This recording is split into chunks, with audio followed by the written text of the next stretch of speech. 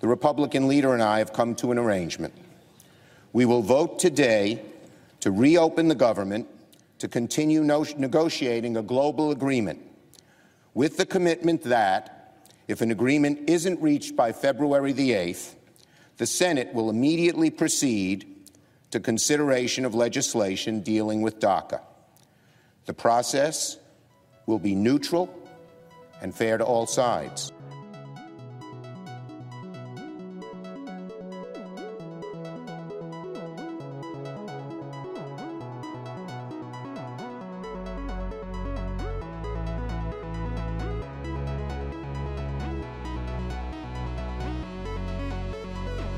You're listening to The Devil's Advocate, where we talk about news and current events. I'm your host, Brandon Condit. And I'm also your host, Mitchell Hernandez.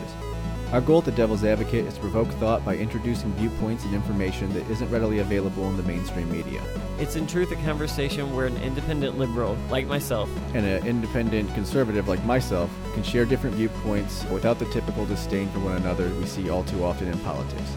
So with that, let's get started.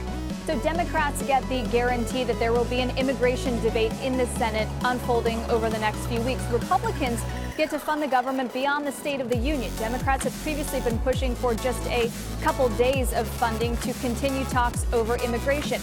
But it does set up a very concentrated series of deadlines in early February on legislation, so we could very well be revisiting this conversation again. On the House side, a vote is expected later this afternoon. The House Republican Conference passed this without any Democratic votes last week, so that could very well be the scenario that we see repeat itself today. But that immigration debate is going to heat up when the policies begin taking more shape as these bipartisan, bicameral talks get back underway once the government is refunded.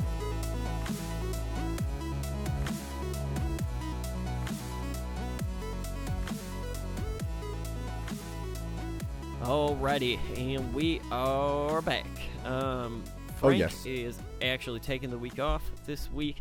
He had his sister gave birth a couple days ago, and so he is doing some family things with his new nephew. So congratulations to Frank, yes, and all that good stuff. We have got, and I guess that should bring me to my thing too. You remember that when we started the show about a year ago, I was really, really close to expecting my first child. Well, a year later, I am still really close to expecting my second child. So this will be an annual thing until he has like 10 kids. Right, or until we hit 1 million subscribers. So come on, guys. There we go. I save my budget. No, so the reason I'm bringing that up though is because our due date is in early to mid March, like the first week and a half of March, and I don't know, these things aren't necessarily schedulable, so there could be a week coming up in the next few, where we have an unexpected missed episode, and that's just the way it goes. Yeah, that's probably going to happen because even if I just took the week off, I don't know that I'd have time to sit down and edit it while I'm doing all that stuff, and I don't think that should be my first priority. So just know that if we miss an episode coming up here in the next 5-6 weeks, that's probably what happened, and then I'm sure that'll be confirmed shortly thereafter. So yeah, there's that. We have some corrections to make this week. Yep, I gotta make one for Claire McCaskill, who I threw under the fucking bus. Yeah, you did. And put Why that is it bus always in reverse you making and put corrections, it in forward. Mitch? Is it because you're always wrong? No, it's because I correct myself. All you guys just we'll edit it out. yeah. No, that's true. I'm actually gonna come clean here. I'm just not gonna apologize. Ask Alabama. So there we go. But yeah, you did throw her under the bus, and I did. I had. Yeah, what happened was I looked at a list of the people who and how they voted on the CR, and it didn't have her listed as saying is voting yes for it. So I had assumed she voted no with most of the other Democrats. Later they updated it, and I saw that they had corrected it and everything like that. So that sucked. I kind of went into it going, this fucking, God damn it, she didn't fucking do it. Yeah. and it wasn't true. So seeing as that was a stickler issue for me, because as I stated during the segment, I think that if you are in government and that's one of your biggest concerns, you have to pass a budget. You need to fund the government. You're in the government. And if you vote to not fund the government over a non-budgetary issue, to me, that is a non-starter. That's something where I think that you've now lost your privilege of your salary and your government, your government position. But seeing as she did, and I actually called in. I don't know if I'm sure I said that during the segment, but I had called in and let them know, hey, she needs to vote yes on this. And obviously, because of how much I mentioned our name and have all the clout that we carry, she immediately changed her her position. Right. I like to think. I don't know if that's true, but that could be fake news. They're not even getting paid for advertisers yet. I should worry. That's right. No, so I switched back my position now that I've got the correct information, and as long as nothing changes, I fully intend to vote for Claire McCaskill. An R is voting for a D come the midterms. I do see a lot of people online when it comes to Claire McCaskill talking about how, this is election year politics. I don't think it is, though. Not specific things. I truly believe that her position on net neutrality was the popular 95% of the country's opinion on net neutrality. I believe that was the real position she took. I also think, too, I know that the last time the government shut down, when Ted Cruz shut it down, that she fought for the military to not lose their paychecks. She's over on it. I can't remember what committee she's on, but she's on a military committee, and she's always done a great job for that. Yeah, the military is actually very important to her, and that's not election year politics. And you notice too, when she voted to keep the government open, and when it did shut down for all 3 hours that it was shut down, she said she would donate her salary to military charities and whatnot. So I think that the military, and she tried to continue funding the military. She tried to separate that from the rest of the budget bill and say, let's just pass this. Now a lot of Democratic and liberal media was using that to kind of show Mitch McConnell he voted no on it, and he did shoot that down. But that was a procedural thing, wasn't it? Well, if you listen to the full comments, no, he could have. He just said, I don't want to start doing this. I don't want to start breaking the budget down until we absolutely have to. It's only been a day. Let's give it a few days to see if we can come to a full agreement before we start doing, until we start butchering it and then picking and choosing what we want to fund. Let's try to get it all done. And so that was his speech. But then he said, so I vote no to bringing up a resolution to only fund the military. And that's what they used. They used that segment without playing the rest of the explanation for why. So, but again, commendable to Claire McCaskill for putting that priority first. And I peeked for coming forward and saying, well, let's at least get this done because this is what we need to do. So again, it's hard for me to see a scenario right now where I don't vote for her. I firmly believe that people vote for their interest, and I firmly believe that she, even though she's a Democrat, I think she's learned her lessons in the past. Like a while there under Obama, she was just kind of going with whatever the Democrats were doing. I think she's kind of gone away from that here lately. So this has turned into a big plug for Claire McCaskill. But I would say that her turning away from that, seemingly, I think that could play something into election year politics to some degree. Well, it's been over about 2.5 years though, so I mean it's been a steady transition. Yeah, but all you have to do, if your seat's up, all you have to do is look at how much Trump won your state or lost your state by to know how you do to appeal to people. But again, she was doing this for the past 2.5 years, so it was beyond. I mean, that's when she was doing this whenever everyone was saying Trump was going to lose, and she was still like, I don't know. I think I'm going to start moving in this direction. No, I don't know the other guys. Disagree with you. We'll have to see when it gets down to the nitty gritty. It's the end of January, so it's fucking coming. I'm surprised that Josh Hawley is not more out there. I know that it's, we've talked about as an incumbent in any position, whether you're talking about Congress or the White House or whatever. You have already more exposure. You already have a record, so it's easier to raise money and it's easier to do whatever. But I would think that the person that was challenging her, who is also the Attorney General of Missouri, Right. he's got some clout, he's got some name recognition. I would think he would already be seen a lot more. I would not think that it's smart to let her get 130 town halls deep into campaigning without actually showing up and saying something. So I think he's doing taking his position and viewing himself as an incumbent and saying it's Missouri, they'll vote red, and I think that's a mistake because, like I said, I'm pretty Republican. I'm not conservative, but I'm Republican. I believe in the Republican principles, and I typically have more in common with the Republican candidates.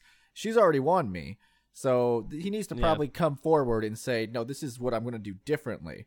And if he is, because he might just not have anything to contrast against her because she's doing shit that I like. So he might be wanting to do the same things too and just saying, well, we'll just save it for, the midterm when it actually gets down to it. They're going to have debates and stuff, so we'll see how it all goes. We'll see. But I think that was did we have any other corrections? The only other correction and it's not even a correction. It was a correction in the last episode that I shouldn't have made if I would have just kept my prediction that the shutdown was going to end before the episode came out. That would have been, I think your original thing was before punchline. Monday. What?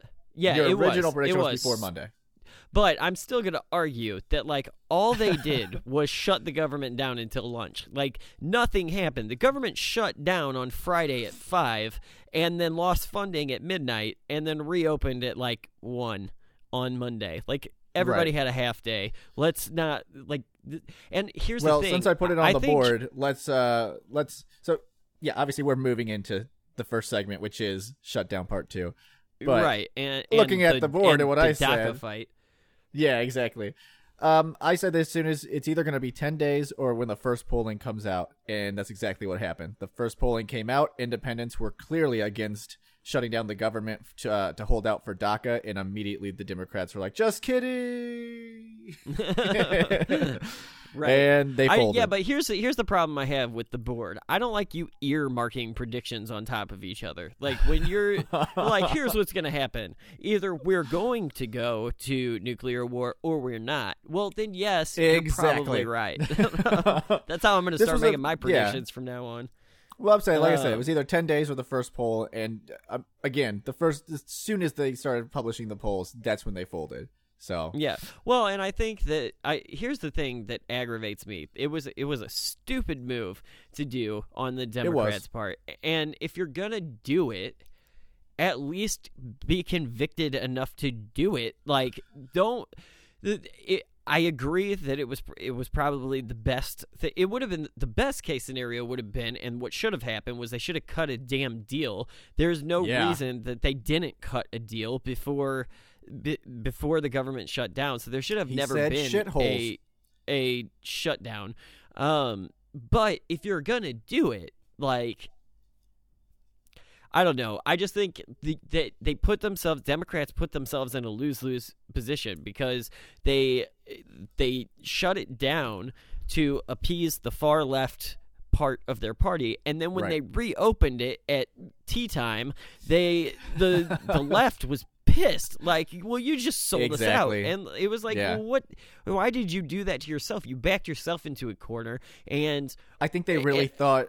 I mean, I still believe that what I said last week, that Trump was the reason for the breakdown of negotiations. And it's hard to say that though because he stepped back. He got away from it. That's what they kept saying. He's not even trying to negotiate whatnot. He just let the moderates do it.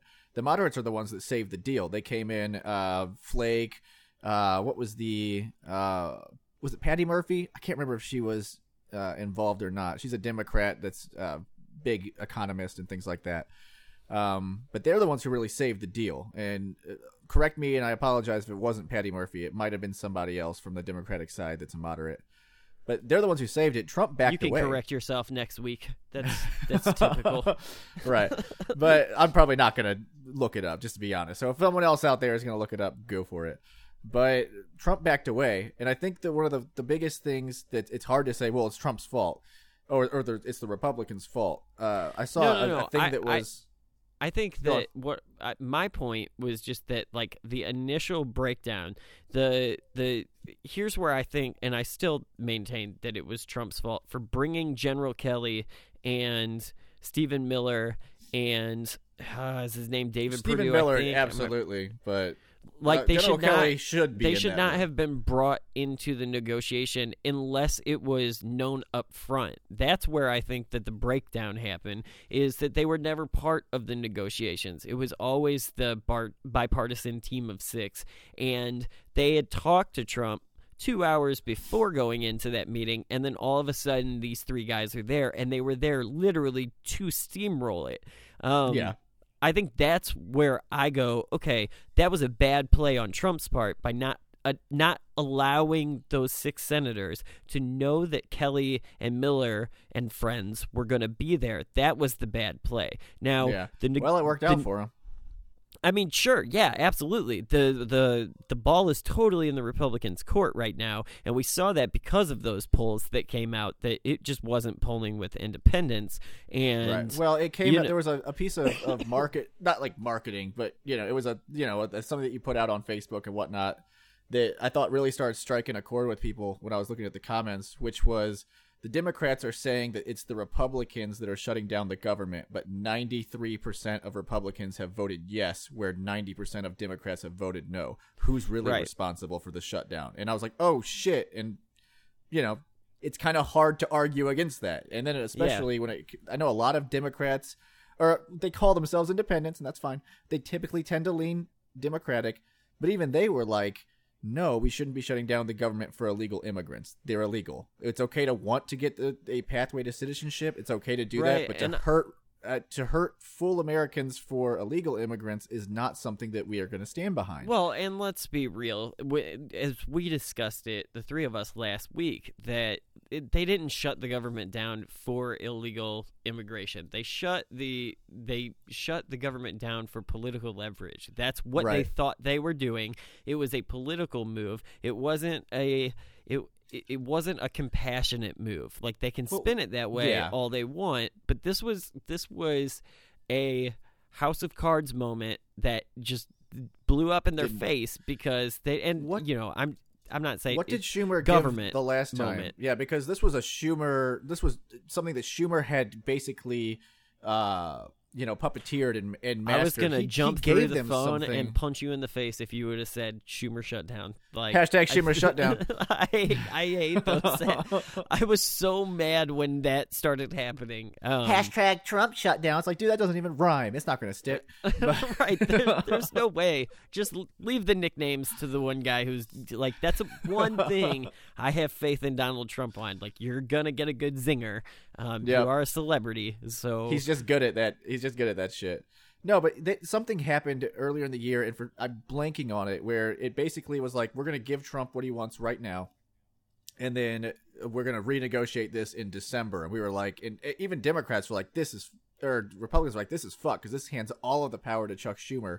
That's what he had hoped on. Chuck Schumer had hoped that he was going to be given this power, and then it just didn't come to fruition. And then they kicked the can down to late mid-January. And then again, they're kicking it down again. But this February has to be solved. Now. Yeah, it's got to be solved. And if they can't, and I guess so, let's go into.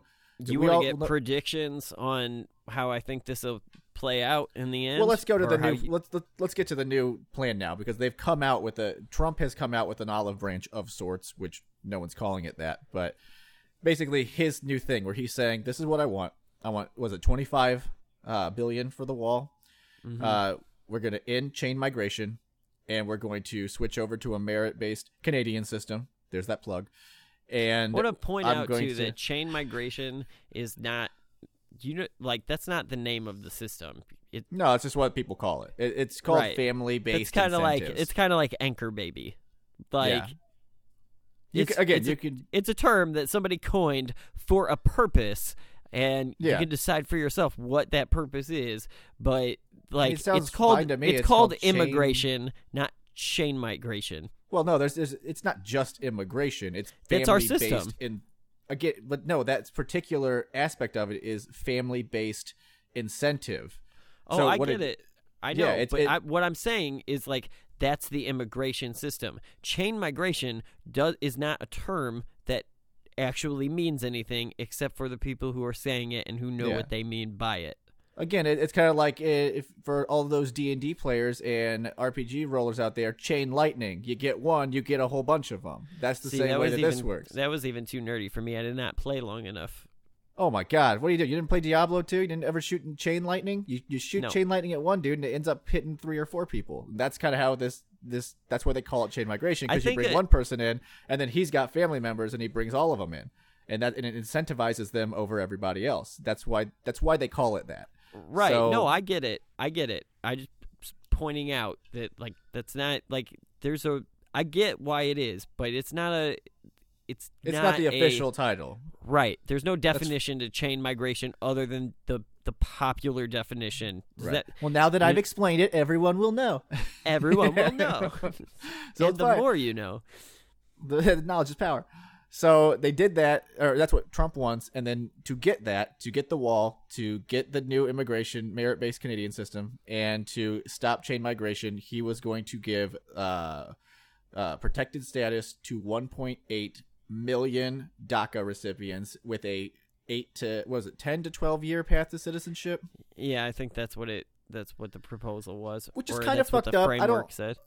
If I was Democrats, I would shoot for 7 years, because I think it's 7 years now to come in legally. It takes about 7 years. So I feel like it should be a level playing field. So but again, they do have protected status, so it's a little different. They're still already in the country. So maybe that's why they're structuring it to be like, all right, let's get the other guys who are waiting to come in first. Then we'll get these guys who are already here, but protected. Right. So to me, that was a good plan. And Democrats have already just shat all over it. They've Why called did it a non-starter. Nancy Pelosi said that it was a plan to make America white again. Where does she get that basis? Like what? Because the merit-based system, typically the people that you're going to be bringing in are from Europe, are from white European countries that are economically more stable than, say, Mexico, which just got upgraded to the most violent country in the world, and these other countries that we typically bring people in from. We're bringing in a lot of people that are low income, that are, they have a large family members. That's the people we're bringing in now. And if we switch it over to a merit-based system, we're going to be bringing in people. Again, it prioritizes people who have college degrees and who have own businesses. And that typically tends to fall in these white European countries. So, and of course, and India. India is a huge, very big as well. So it's not entirely right. And that's why I had an article pulled up here that U.S. Senator Joe Manchin, how do you say his name? It's Manchin. Manchin. Yeah. He came out and he's criticizing Nancy Pelosi for calling I saw that. Make America white again. Yeah, I watched that. I watched that interview. I think it was with Jake Tapper shortly before. He said we don't need that type of rhetoric on either side, from Nancy, Right. Paul Ryan, or anybody. So Joe Manchin, though, just keep in mind, too, Joe Manchin is one of the Democrats that voted to keep the government open. And there is something to be said about the fact that this is an election year. I don't want to, I'm giving McCaskill a pass on that with some of the things like the military and net neutrality and whatnot. But, there is a reason that 5 Democrats in Trump-won states voted against the government shutdown. And likewise, I believe it was 5 Republicans in Hillary-won states voted for the shutdown. So I'm not saying that you shouldn't give any credence to what Joe Manchin is saying. But what I am saying is that always has to play in the back of your mind that take everything with a grain of salt, because he's positioning. If he I think says he's right, it now, I think that it isn't helpful. I think I agree. Here's accountability, I think, is what I'm looking at here. So if he says it's not helpful now, and then he wins re-election in November, and then he jumps on Nancy Pelosi's bandwagon, then it's something where I want to remember back to this moment where Joe Manchin was saying some bullshit because he wanted to get elected, and I'm not saying that's what he's doing. I'm just saying when it comes to congressmen this year saying things, you have to kind of take everything with a grain of salt because there could be a deeper play here. Right. And again, we'll see. Nancy Pelosi doesn't have a lot of she obviously got a decent amount of support, but there has been, attempts to overthrow her recently in the Democratic Party. I wish they would be successful. Yeah, well, she's really good at raising money, but she's also very ineffective at using that money. So it's a thin line. We like money, but she's not getting it. We're not getting anything for it. Right. So again, it comes down to all of that. But yeah, Democrats have basically, and some Republicans too. I mean, I know Donald Trump said that they would accept this.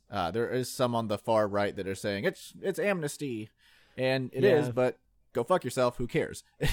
Well, and I do think that that in some sense, the moral high ground argument and the compassionate argument isn't always worth throwing out the window. And I think here, when you use the argument that all right, guys, here's the result of us not fixing this.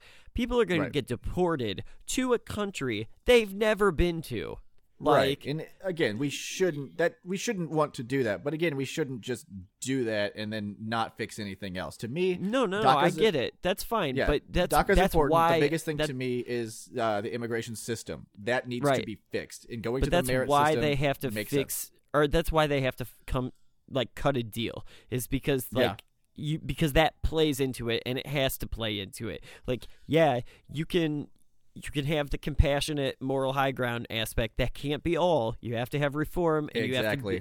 But so they need to make a deal on this. It can't. And be I think that was a good deal that Trump put forward. I thought that was pretty legit. But Democrats don't like it because, again, typically the people they're bringing in now go towards the Democratic base. They show up to the country. They get brought in. They don't have anything. So Democrats want more, and here's where I think the Democrats could get more. I agree that they should shoot for I think they could shoot for 7 years if they wanted to, and make that argument that, or whatever the current system is. And that would be a good play in my book. So, and I think that they could get 1.8 to 3 million. Probably. I think that would be I do not agree with that one bit. I think that that's going to kill it beyond anything else, and it's just going to set themselves up for failure. Because, again, people like DACA, but 3 million is a huge number. I mean, what was they constantly say that we've got 12 million illegal immigrants in there, and this and that and the other. So take 3 of that. That's a huge percentage of it. You know what I mean? It's just I get it. Yeah, no, I do.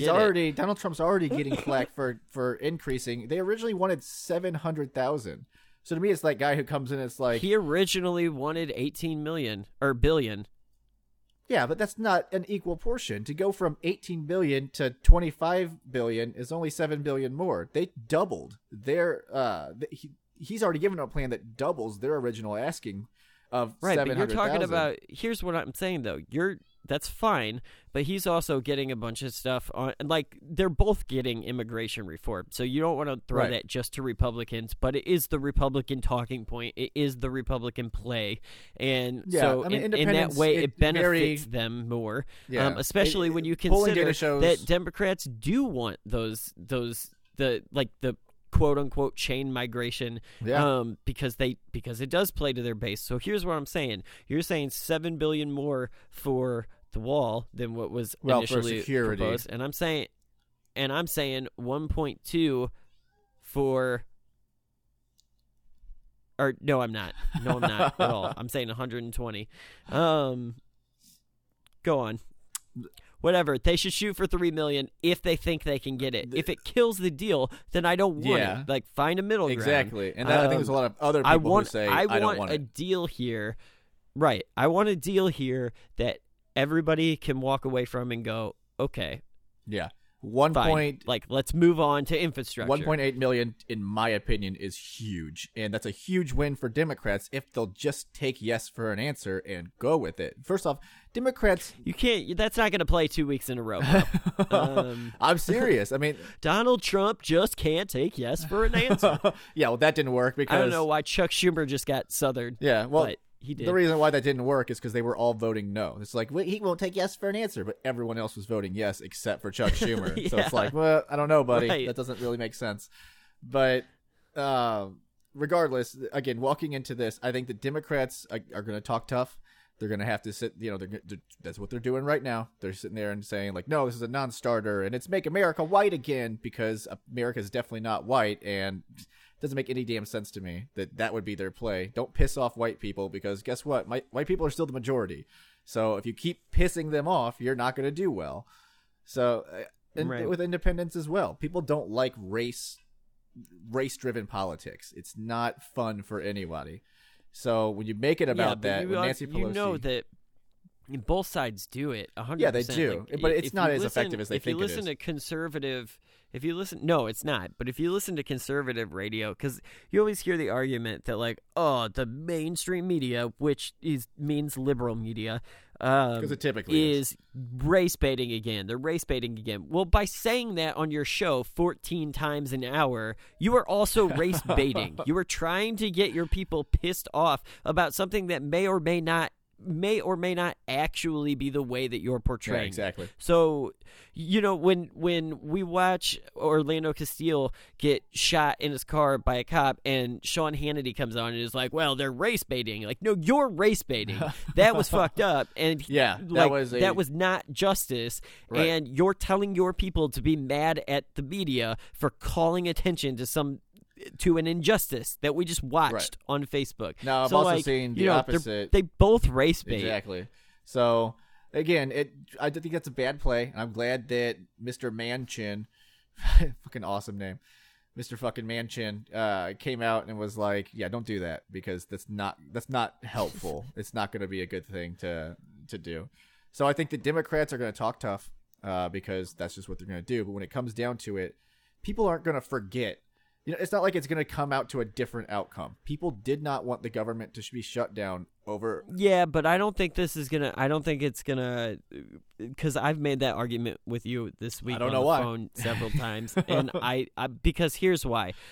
When you look at Ted Cruz's 16-day shutdown, yep. like, that's a lot easier to remember than the one that ended at noon.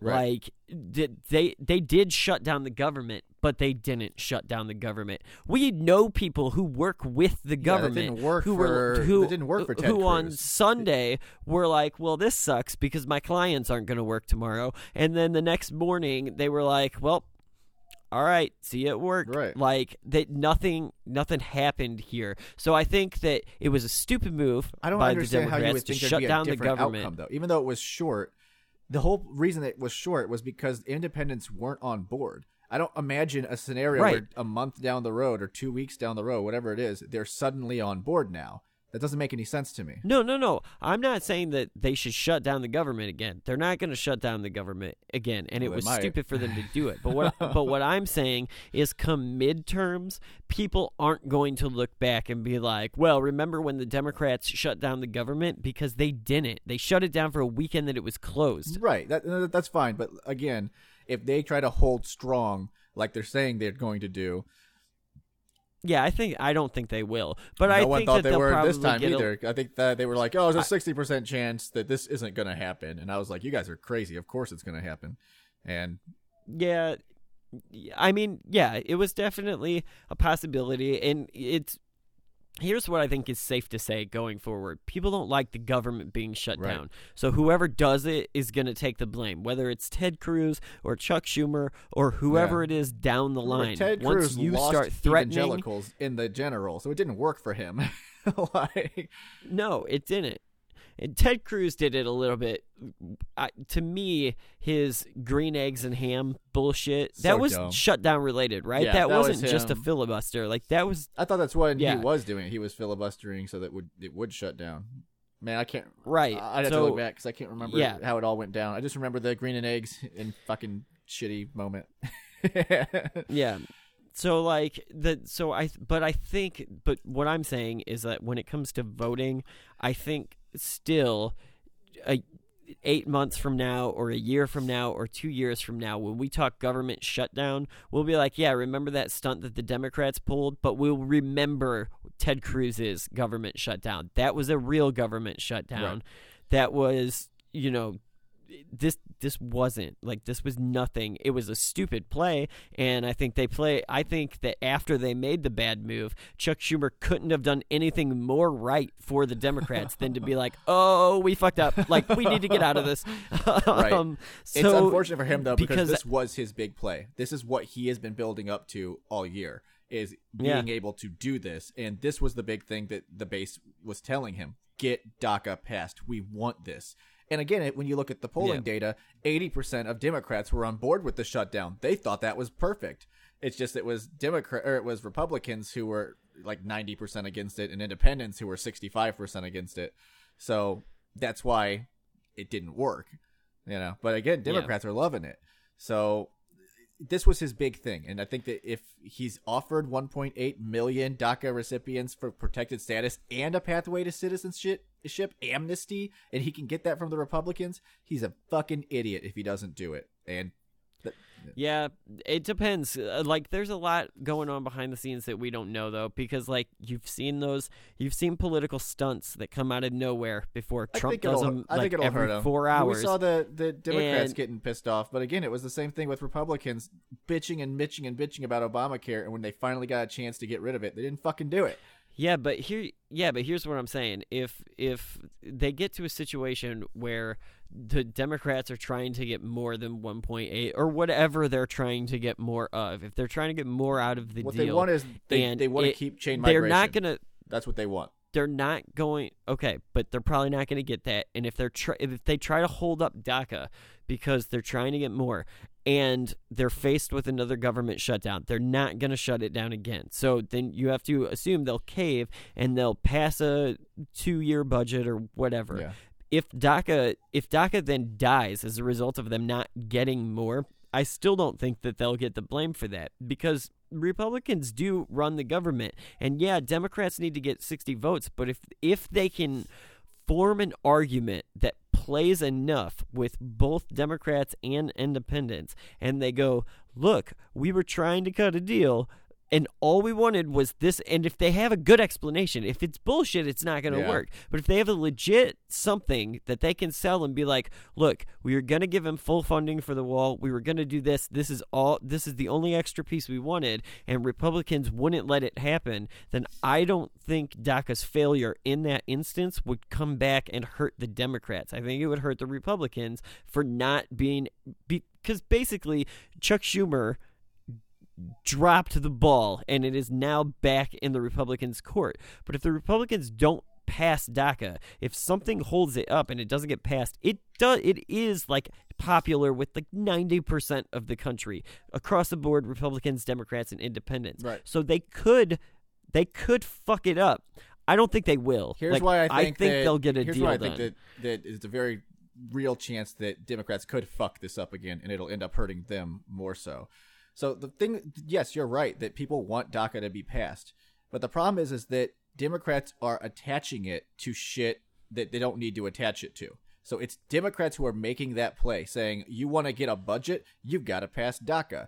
And the independents have shown they're not down for that. So if Chuck Schumer comes down to it again, where he shuts down the government again, and again, everyone keeps saying that's not going to happen, that's not going to happen. It could fucking happen. They could do it again. It could. And then I think that would really backfire against him. And then it would, because again, you can sit there and say as much as you want. And I know that every single comment when the shutdown was happening on MSNBC and all the other liberal outlets, all of it was, that Republicans run the government. It's a poor argument, because all you have to do is say 60 votes. And on top of that, all you have to do is say, look, see this? It says no. Yeah, but showing that they're voting no is more powerful. But that wasn't my scenario. That wasn't my scenario. What I said was that Democrats will cave, and they're not going to shut down the government. In my opinion, they could. You're right. But what I believe will happen is, even if they don't get an agreement on DACA, they would still pass a budget and then keep DACA separate. if in that instance DACA fails, Democrats won't get the blame for that because Democrats were willing to shut down the government over DACA. That people know that it is important to Democrats, and you and I can go on for 45 minutes or whatever about why it's important to them. I don't think we're wrong on that, but if they pass a budget and they do a DACA thing separately, and then it fails, I don't see how that argument doesn't work of, well, Republicans are in control of the government. Republicans got their budget, and then Republicans wouldn't bend on this in negotiations, so that's why DACA didn't happen. I don't think that's going to happen, though. Again, I don't think it will either. I think they'll cut a deal. I really do. But if they're smart, they will. And I think they'll take the deal that's put in front of them because it's a pretty damn good deal. Well, I don't think that Chuck Schumer and the Democrats have any wiggle room here. I just don't think they have any type of power. But we'll see what they do. They're talking tough now, and I think that they'll have to cave. Otherwise, well, the power, if they wanted to be dicks, the power is what I just proposed. What? Giving them the detach it from the budget, pass the budget, and then see what happens. Yeah. Because if it fails, Democrats aren't going to get the blame for that. Yeah, that's fine. But again, I don't know how many people, if they come down to it, are going to say like, oh, well, now that if they won't pass DACA, I'm going to vote all the Republicans out. I don't think people care enough about it. If you ask them casually, do you want DACA to pass? They say yes. But if you say, hey, do you want to lose anything for it? They say no. Yeah, but there is something...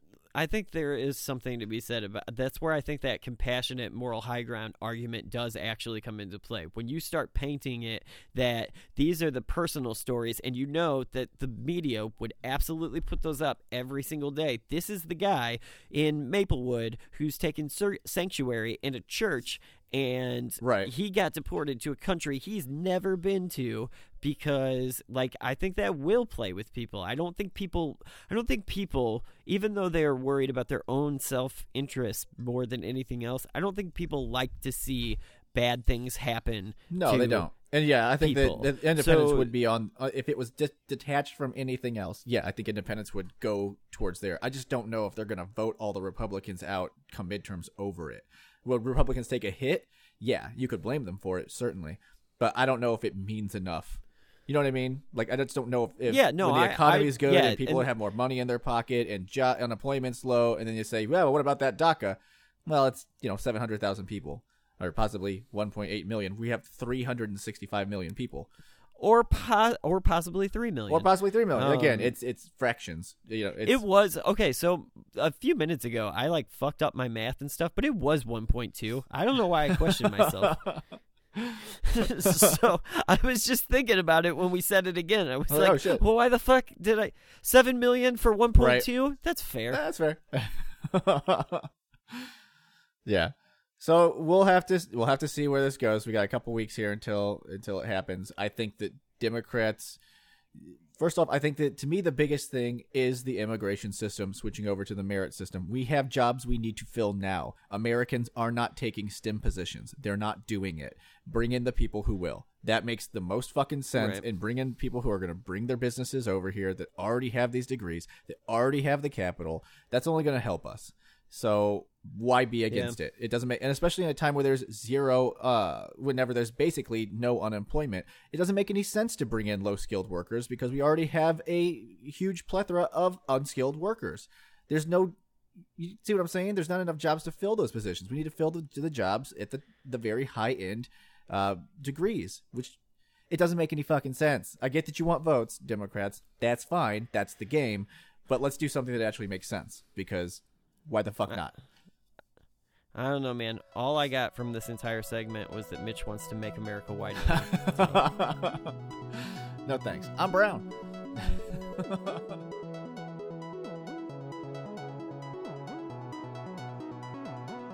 The world is witnessing the resurgence of a strong and prosperous America. I'm here to deliver a simple message. There has never been a better time to hire, to build, to invest, and to grow in the United States. America is open for business, and we are competitive once again. America is the place to do business. So come to America, where you can innovate, create, and build. The United States will no longer turn a blind eye to unfair economic practices. I will always put America first, just like the leaders of other countries should put their country first also.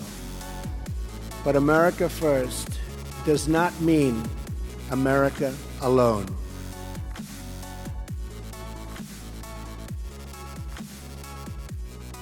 Well, that was interesting. We'll call them the breaks, right? That's right. You don't know what happened in the interim there, but there was get it. There was a whole lot of stuff going on, not without the microphone. So let's get into this next segment now. Donald Trump. Yeah, I thought that was very brave of you to come out with all of that, but yeah, let's continue. Yeah, right. No, what really happened there was Mitch was just telling me how this was all a charade and he's in a custody battle and this is all satire or something. So Mitch was actually on the phone ordering a pumpkin spice latte from and trying to get some Uber driver to pick it up. He's a stark raving while liberal. I'm bleaching my hair. Yeah, this was all an act. This was all. I saw your pussy hat the last time I was over there. Right. So anyway, no, okay. None of anything we just talked about was true. Right. That's why. So let's get into Trump's trip to, was it Davos, Switzerland? Davos, Switzerland. For the World Economic Forum, or as you know them, the Illuminati. He had it's interesting to me that he's the first president to go there in, was it 18 years or something like that? I guess Bush was the first one to not attend, and then Obama did not attend either. So I don't really know why that is, and I'd be interested in knowing what their reasoning for not attending and what the difference was before that decision was made. I think I know why. Both of those guys just weren't very good at economics. Maybe they weren't, so. You know? Yeah. I think Bill Clinton, he knows economics, and he was a business guy. You know, he wasn't in business, but he was very business friendly. Obama, not so much. Bush, not so much. So, yeah. And Trump, clearly very business friendly. Right. So makes sense that he would go. So I know you've got some articles pulled. Got quite a few. There's a lot that happened. Yeah, I watched actually shortly before we started recording a while ago. I had watched his, I think it's like a 28-minute speech that he gave to the room full, or the auditorium full of business leaders and whatnot. And the one thing that I can say about his speech is that Donald Trump is unbelievably different when he is on script than he is. Like, he's it was confident. like it was almost like agonizing for me to watch it, because it was like, okay, he's not the greatest at reading a teleprompter, and he always puts in his like internal thought bubbles in the mix of the speech, but it's tolerable and like it makes a lot more sense. And it's almost frustrating, because I know then like 5 minutes after you're off stage, you're gonna go say some dumb shit and offend like 1,000 people, 1,000,000 people, or whatever. It's just like, it sucks to watch something that's going decently and then be like, but you're gonna fuck this up. Like, you're gonna leave and say fake news, and like, right. And that's there's gonna be a soundbite, and that's what they're gonna do. That's what they're gonna roll with. So, but anyway, trust me, it's much more frustrating from my perspective, where I agree with most of the stuff he's doing, and then it's just like, oh no, here he comes saying something dumb that the media's gonna obsess about. Insert foot in mouth. So it's like he always does it. He is his own enemy. So. Right. But so anyway, go ahead Reuters, and jump into that. Yeah. So Reuters basically they dedicated an entire section of their reporting just to Davos and the economic forum there, and they had a bunch of really great articles. So I'm basically going to read a bunch of these, or skim them and give you the main things out of them, and then we'll kind of discuss it, because there was quite a lot that happened. Mm-hmm. So. Before it even started, it says, at Davos, delegates talked down Trump, but they bet big on America. So it says, since Donald Trump won the U.S. presidency, business has been booming for Monaco-based businessmen, and I'm going to mess his name up, Manfredi Lefebvre de Orito. I don't believe you. I don't believe myself. So it says his privately owned luxury cruise operator in a Silver Sea Cruises registered an immediate pickup in bookings from its main U.S. market, and demand has continued to grow. He said, quote, "Let's face it, we should be grateful to Trump, and he was a delegate at the World Economic Forum. He says the economy is strong and the American consumer is spending. We are the biggest, America is the biggest consumer market. When we have money, we buy other people's shit. It helps everyone." It says, as world's top policymakers and executives await Trump to address the Davos summit, they are privately voicing disbelief and disgruntlement at his foreign affairs, retreat on economic issues, and colorful tweeting. African leaders feel insulted after Trump was said to have classified their countries as shitholes, a comment he denies making. Latin American leaders are criticizing his retreat from the Pacific-wide trade pact, and some top executives say that they have declined invitations to meet him during the summit. But with the U.S. stock market soaring, Trump's corporate tax cuts padding companies' pockets, and U.S. consumer spending again, companies here are quietly applauding the U.S. president, even as Davos delegates see him as an unwelcome outsider. Quote, "On the values front, it's hard to see the international elites here in Davos applauding Trump. But on the wallet side of things, it may be different. This is a fundamental tension," says Helena Ray, economics professor at London Business School. So it goes on with that article, but that seemed to be the main feel going into it. Is Davos has a lot of these economic leaders. They come here and they talk about different things and talk about their proposals in the world economy, and a lot of them don't like Trump. Mm-hmm. But America's doing pretty well right now, and again, America's the largest economy in the world, hands down. When they're doing well, it does raise the tide, and all boats rise up with it. So it seemed to be kind of the thing is, if you talk to people in these countries, a lot of them are happy with what's going on, and the world economy is increasing and doing better, but they don't like Trump. Shocker. And we saw that exactly. Well, we saw that with if you go to what's that guy you like, the prediction guy, Nate Silver? Yeah, I mean, yeah. I don't take him. Like, I always take everybody with a grain of salt, but I have cited Nate Silver a lot. I think that it's weird because, like, now, if you would have asked me pre-Donald Trump being president, I would be like, yes, Nate Silver, 100%, because he hadn't been wrong. But, like, there were different variables as of late, so now I kind of, I'm just wary of any poll because there's Donald Trump is like this new. I found my numbers, by the way. I was cleaning my room like yesterday, and I found my old predictions. If politics and polls and predictions are a computer, like, Donald Trump is the virus that has just been placed inside of there. And he's just like, he's changing shit just like enough to be like, I don't know what to expect anymore. Like, I don't know what's gonna happen. This might pop up. They're like, I know I didn't look that up. So, honey, that wasn't me. That was the virus. Right. So, but yeah, I think Nate Silver had one of those things where he was, he's polling people, Trump's popularity on social issues, direction of the country, and Trump on the economy. So I looked through all of them, and most of them were pretty much the same. Trump's hanging around 40% approval and about 52% disapproval. On everything else except for the economy. And right after the tax plan took off, it just shot the fuck up. His approval rating, I can't remember exactly what it is, but I sent the chart to you, and it was nuts. So people don't fucking like Trump, but they approve what he's doing with the economy. Yeah. And I know that we've talked about that a bunch of times, and I said that, that it's going to be hard. It's been frustrating for me because this whole year I've been like, trust me, we're doing good. And everyone's like, nah, fuck that. Well, fuck no, you. Like, I don't think, I think most people, I think if you ask most people how they feel about the economy, they'll tell you good. I would tell you good. I would say that in every economic segment that we've done like this, whether, we were talking about the Paris Climate Accords and how it affected us economically, or the tax plan or whatever, my position had always been like, like, I never wanted to come off as I hate these things, because I don't think that what he's done with the economy is horrible. I like to present that other side and be like, well, what about this? Like, because I think that I don't also like to jump ahead of myself either and be like, well, yeah, the tax plan is great, and we'll see. The one thing that I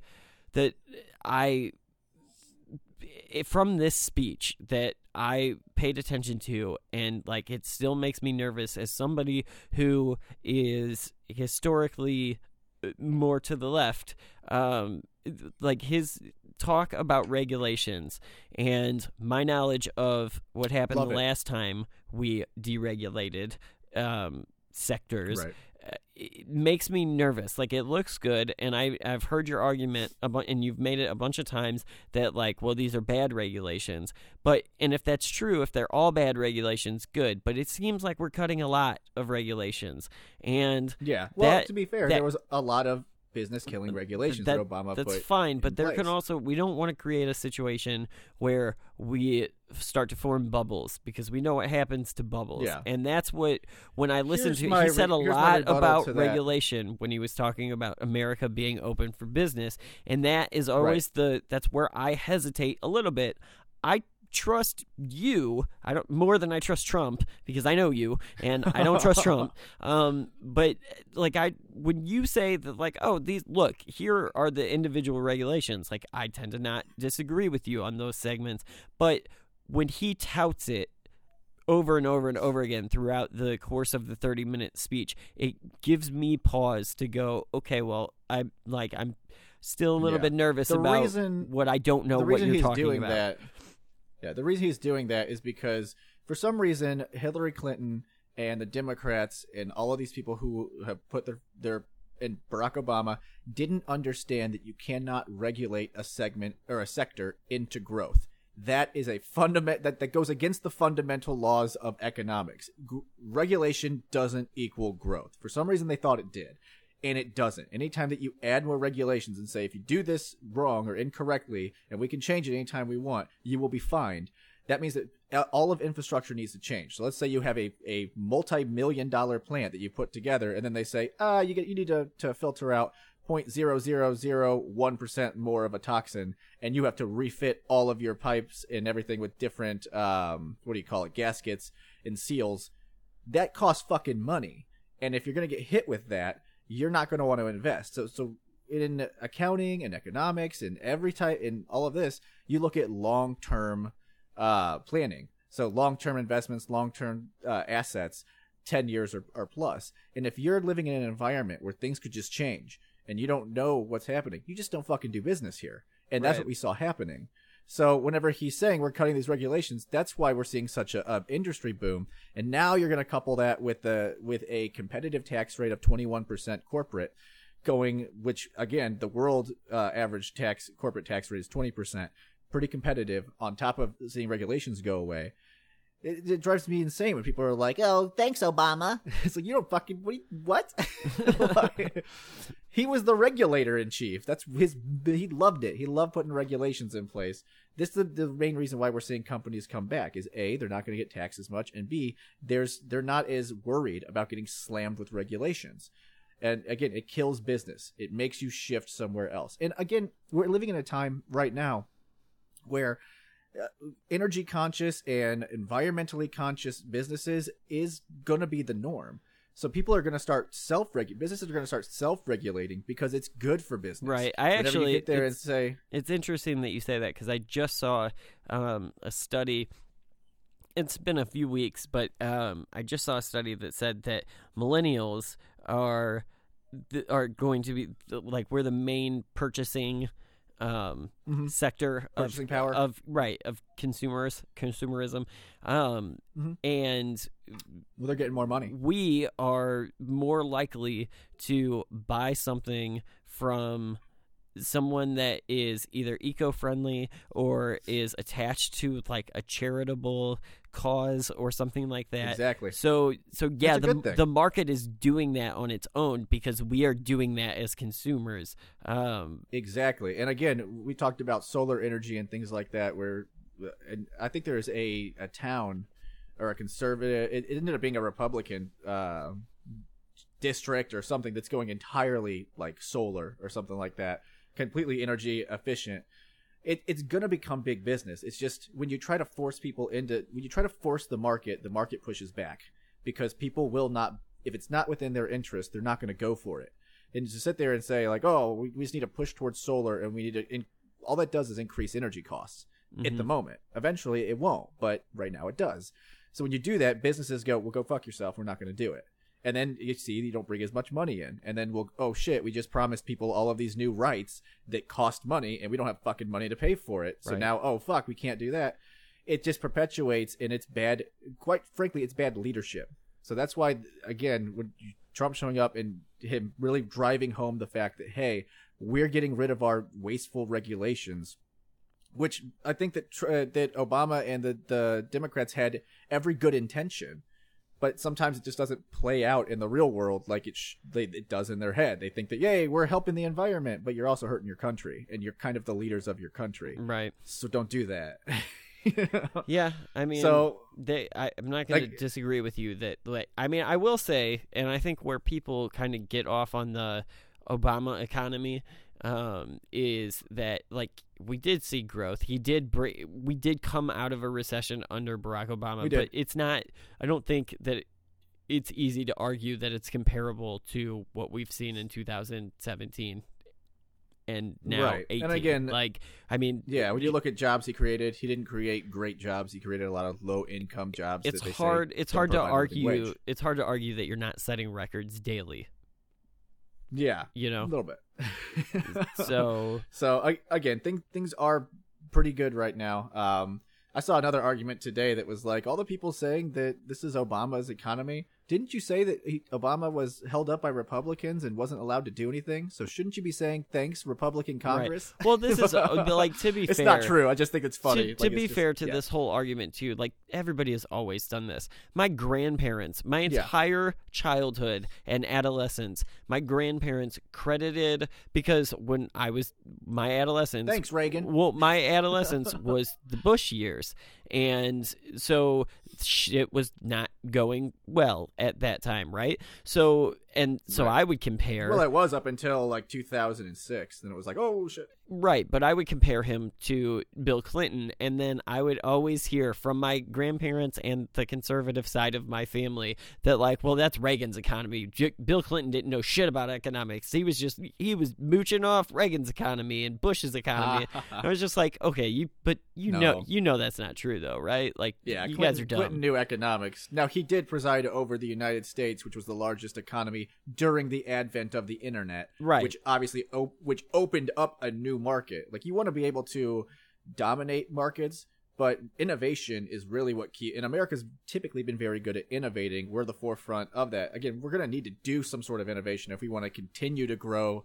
We've reached like I said, if we're at full employment, we've reached the bearings of our own economy. Right. Like, again, we need to bring in people to fill in those high positions, high learning positions. But then we're kind of done. You got to innovate and bring something else up. China's already going to own solar, so we're not going to get that one. Right. So something that he said during the speech else that I want to ask you about, and we haven't actually talked about ahead of time, is the he cites a couple times in his speech that black unemployment is the lowest that it's been in in like 17 recorded years history. Recorded history. And then I think he said Hispanics in a 17-year low. Are those numbers, are they used the same way that unemployment numbers are used with, like... They are used the same way. Everything that I haven't dug into the numbers quite as much, but everything that I have looked into looks legit. It looks like they are just getting hired more now than ever before. That there is more job opportunities in these communities now than it was during the past.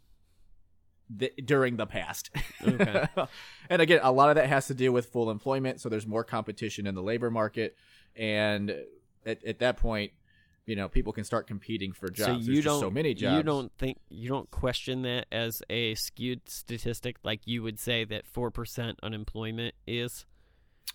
Yeah, it's all skewed, but again, when we're looking at it, it's going down for the right reason. So it's not really skewed. Again, what my issue was I don't like how they measure unemployment, period, because they only take in the people who are actively searching for a job over the past 4 weeks.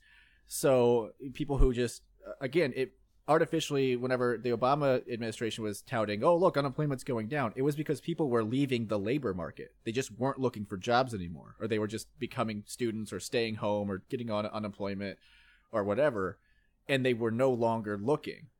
And that's not a good reason that's not something you want to brag about whenever the rate's going down. Now the rate's going down because people are just getting jobs. People have re-entered the job market, but they're being employed, so the rate's lowering. And that's the right way that we need to see it. I gotcha. So, yeah, so those numbers are legit. Like, everything that I've seen looks legit. That it's just now is that there's never been a better time to look for work. There's a lot of work right now. Right. And I'm seeing, and especially here, I'm not going to say my work's name, but typically there hasn't been a lot of African Americans employed there for whatever reason. And I see them, I constantly see African Americans coming in to interview, and we probably have hired 6 or 7 times what we used to. It's just, I don't know the reason for it. I don't know why, but it's happening, and I'm seeing it firsthand too from where I'm at. So, yeah. It's a good thing. So, do you think as a result of this trip that we cut any deals, or like what do you? Let's move to Theresa May, because yes, absolutely. Okay. So one of the first things that happened once he got in Davos is he immediately went and talked with Theresa May, who is the Prime Minister of the UK, and it was really good. So I'll read you. There's 2 little articles that I read here that are pretty short, so I'll just read them. This one was titled, Trump says talks with UK will lead to tremendous rise in trade. U.S. President Donald Trump said on Thursday that discussions underway between the U.S. and Britain would lead to tremendous increase in trade between the 2 countries. Speaking to reporters shortly after a meeting with UK Prime Minister Theresa May during the World Economic Forum in Davos, Trump also said Britain and the U.S. were, quote, on the same wavelength in every respect. May said the special relationship between the 2 countries continued and that a trip by Trump to the UK was under discussion. Now, there's another, I'm going to real quick grab it here because she went on to kind of gush over it. It says, UK-US relations are as strong as ever, British Prime Minister May. Britain's special relationship with the United States is as strong as it has ever been, Prime Minister Theresa May said on Thursday, adding she would discuss that she was discussing Syria, North Korea, and Iran in a meeting with President Donald Trump at the World Economic Forum in Davos. Quote, that special relationship between the UK and America is as strong as it has ever been, May told BBC television. Quote, what I will be talking to Trump about is a whole range of foreign policy areas where we have faced shared challenges and are working together. So basically, we all remember whenever Brexit happened, that damn U.S. trying to meddle with their election. Did Brexit Obama actually came out happen, and said, though? Have they left? Yes.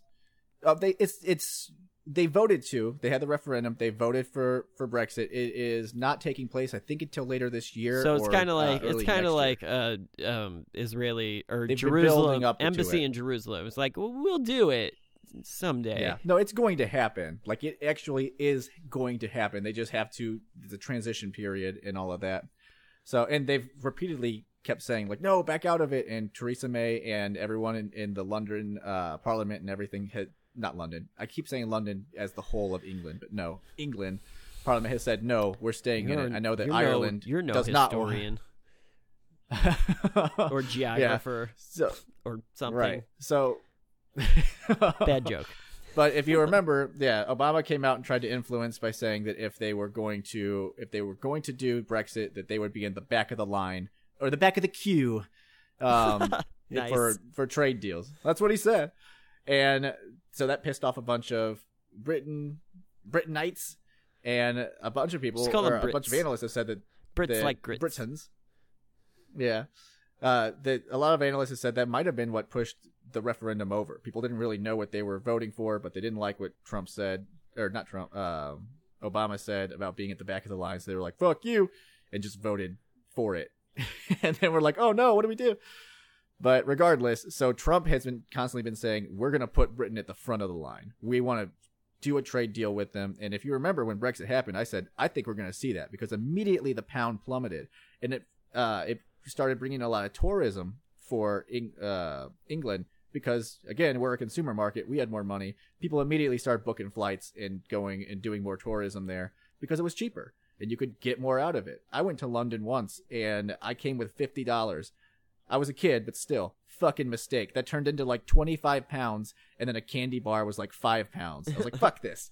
I can't afford anything. So it looks like that's what they're doing. They met together, and I think that we are going to see a big trade deal come out where between England and the United States. It's only in both of our interests.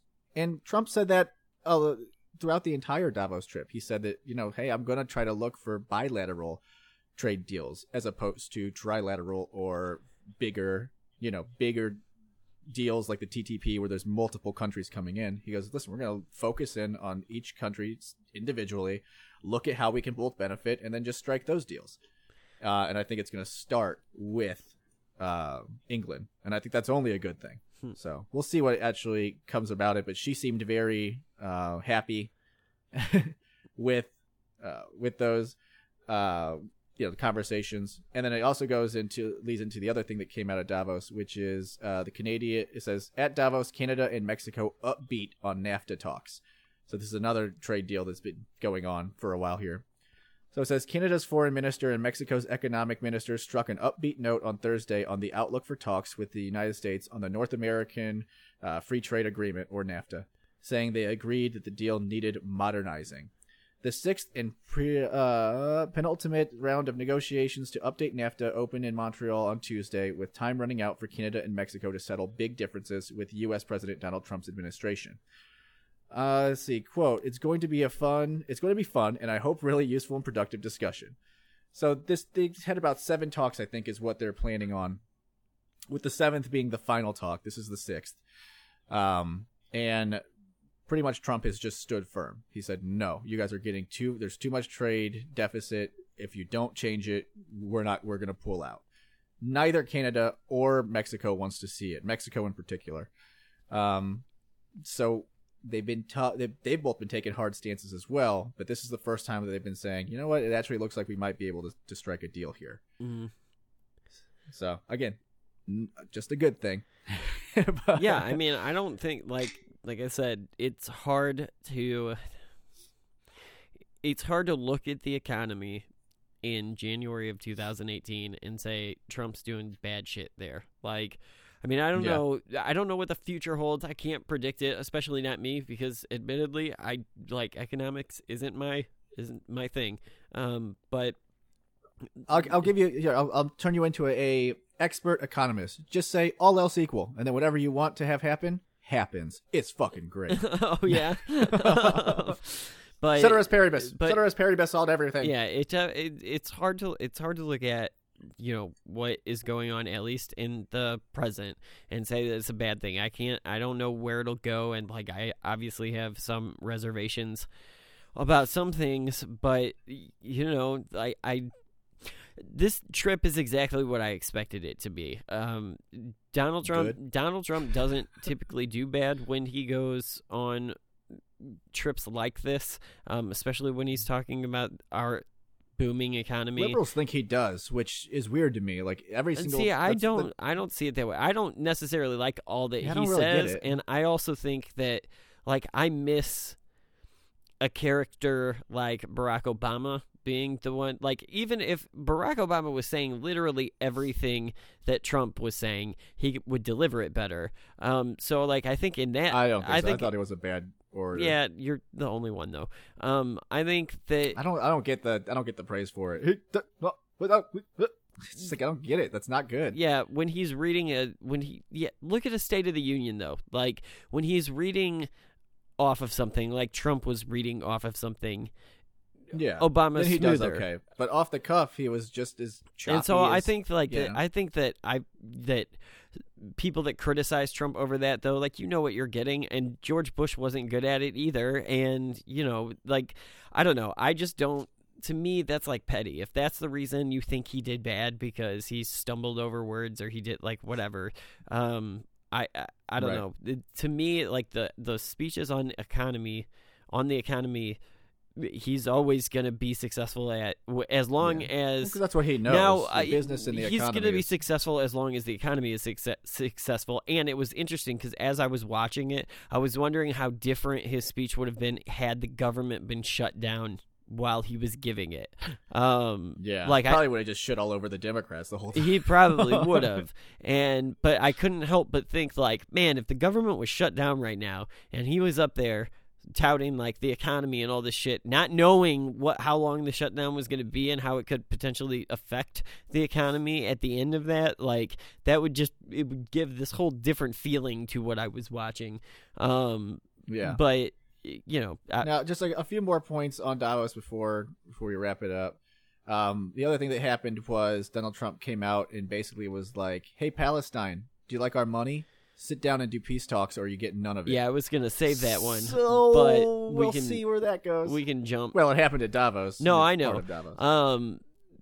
But yeah, I think that's a bad. I don't think that's a. You and I had talked about it earlier in the week, and you had called it a money saving technique, and I think that's exactly what it is. Like, that's not the way to negotiate peace talks. You're not gonna take a bargaining chip off the table and then say, now we're going to force diplomacy. Like, we tried that, and we've been in Iraq and Afghanistan ever since. So yeah. Well, I don't know. I don't know if it's forced diplomacy. That's kind of like saying, like, oh, we need to fund the rebels because otherwise, something bad might happen. Well, if you're saying, hey, here's money, sit down and talk, what you're trying to do is force diplomatic discussions. It is forced diplomacy. Can we agree that it hasn't worked? No, it's not. That's what we've been doing. We've been giving them never money going to so work. They can do peace talks. It's never going to work as long as Israel is unwilling to budge. Like, it's not. I think both sides are unwilling. It has to budge. nothing. I mean, I don't know, man. Like, remember, they still call for all of Israel and all the Israelis to die. Like, that seems like a non-starter. Right. To me. They're also, they're mean? also like a group of like 12 kids versus an armored country that sends missiles into a tiny street. Yeah, you consistently downplay that. It's not 12 fucking kids. I mean, basically. Right. Like, I get it. There are terror networks and there's whatever, but like, they're not on the same playing field. Remember, at one point, what Israel has wasn't theirs until the UN came in and fucked it up. So, like, yeah, Israel's not willing to budge on their borders, and that's a non-starter, I would think. Like, right. You took it. Well, they both need to. It needs to be a starter because that's what both people want. It's going to need to be a two-state solution. That's the only thing that can. Other that, or it's war. Yeah. Sorry. No, those are the options. I agree with you. And but I don't think saying, "Hey, here's this money. It's off the table." If you it hasn't worked. Yeah, that's fine. Because that was the idea, wasn't it? That's the idea the first was, here's thing some that's money, gonna, come to the table. It's here's what it is, though. All it is a symbolic play to Republicans that want to give a shit about Israel. And, like, I'm pretty outspoken about my feelings about Israel. I take Palestine's side. So I take Israel's only out of our own interest. I don't actually like Israel. I don't actually like Palestine either. I think they're both dicks. Sorry. Yeah, no, I mean, I agree with you, but I definitely understand. I think both. I'll say this. I won't say that they're dicks. I'll say both countries have leaderships which act dickish. Yeah, there we go. I would say that as well. But I think that this doesn't matter whatsoever. If what it does is it hurts Palestinians if the money is off the table. But the second Trump's gone, it's right back. So we had no problem doing that to North Korea. Like, yeah, I know, that's fine. But I promise you, the second that Trump is gone, whoever, Republican or Democrat, replaces him, it's gonna be like, yeah, well, we're gonna go back to doing that because that's the easiest way to make friends. Yeah. Again, friends need to do. It's okay to be like, he's my friend, but you don't want to be the kid who's got the rich parent who just like lets the cool kids walk all over him so that he can say he has friends. That's not a good I get it, but policy. but in that case, then Israel is that kid. So no, Israel helps us out quite a bit. We get a lot of bang for our buck when it comes to supporting Israel. The problem is that they shouldn't be there. Or they really didn't have much of an they should excuse be to in be Berlin. there. come on, Merkel, I'm calling you out. Fix it, because if this is if it's really about World War II, Hitler fucked up, so they should be in fucking Berlin. Yeah. I'm not going to go that far. I think that both countries need to stay because exactly essentially where what I just said was the Jews need to leave and go to a different country. That's not what I was saying. Well, that's how I took it. Right? No. It's not how I took it. I get what you're saying. I just, I think that both sides need to come together, and I don't disagree with what Trump's doing. If he's saying, like, hey, this isn't working. We've tried bribing you, and if the bribe's not working, then we're not going to fucking pay you. Then... yeah, that makes sense to me. Well, you could. Do I think that it's escalating the situation? I mean, are you sure? I guess. Is it a bribe, or is it it's humanitarian? It's basically a bribe. Money. It's not a bribe. Yeah, but it was remember, there are people there that are fucking suffering and are not part of the conflict at all. Like, I think that's what the money is intended for. I don't know that. I think calling it a bribe is a step too far. Yeah. I think that saying that it's for the people is kind of the play, and it makes sense, and it does do a lot of good, but I think the main reason they did it was to bring them to the table for peace talks. It seems like that would be the main reason. But I don't know. Yeah, historically, pre-Donald Trump, the United States does a lot of humanitarian money spending. They do. So, I don't know. We would actually have to. I don't know that we could. What if it works? Let's drive down that hypothetical highway. What if it works? It won't. But it won't. It's hard to go. No. You can't say that. I said hypothetically. I know, it will, but it's so hard. It's hard to put a go down a hypothetical highway with you on a conflict that has not had any solution for thousands of years, predating the borders. Yeah. Our solution. But in my situation, everything that I want has happened. So now what? Well, I get. I'm making fun of you because I was trying to think of what you said the last time it was brought up. I give you a book on reality, the rule books, and say this isn't how it works. So, yeah. So that was I guess that's everything I had for Davos. I think that I think it was a success. Oh, I guess we should probably talk about the only thing the media talked about, which was him getting booed. Yeah, I did catch the booze. He needs to knock that shit off. When you're doing good stuff, don't be dumb. Stop making the media is not said something about the fake media. One of the dumbest things that he's ever said, and one of the most harmful things, if it was successful, is that the media is the enemy of the American people. It was one of the dumbest things that he has ever said, and he believes it, and so he does that. Now let's remember, though, no one likes the media. They pull very fucking low, but they're not. But nobody knows shit without the media, so they're not the enemy of the American people.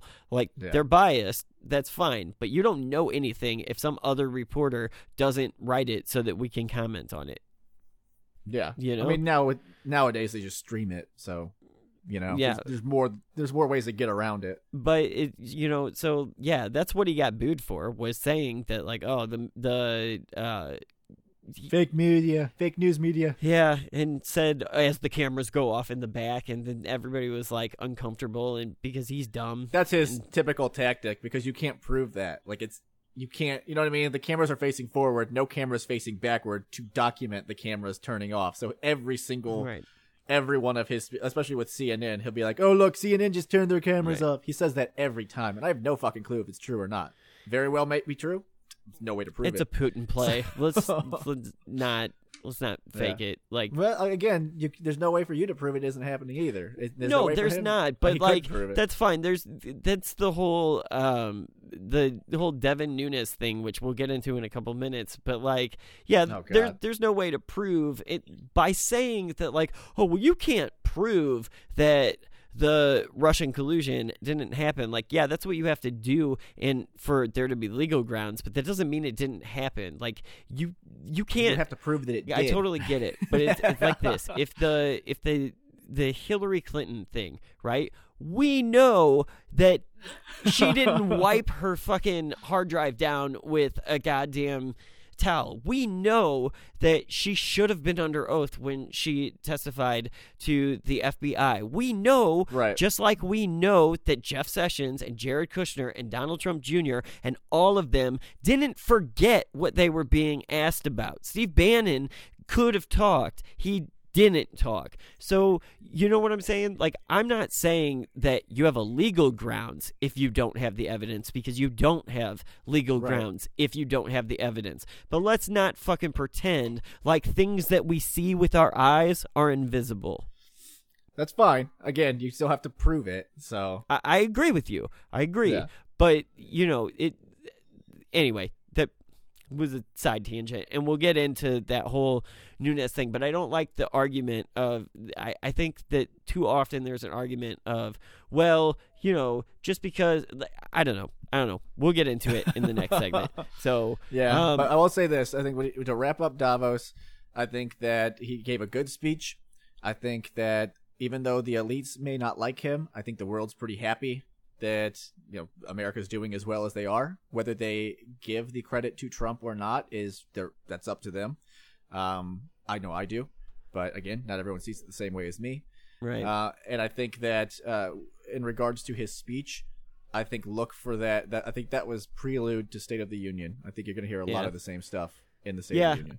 I think you're probably right, and you know, we'll obviously be able to get into that one next week after, because I was wrong. That was the correction that I needed to make. I was wrong because I had said that was this week, and for some reason I think I did too.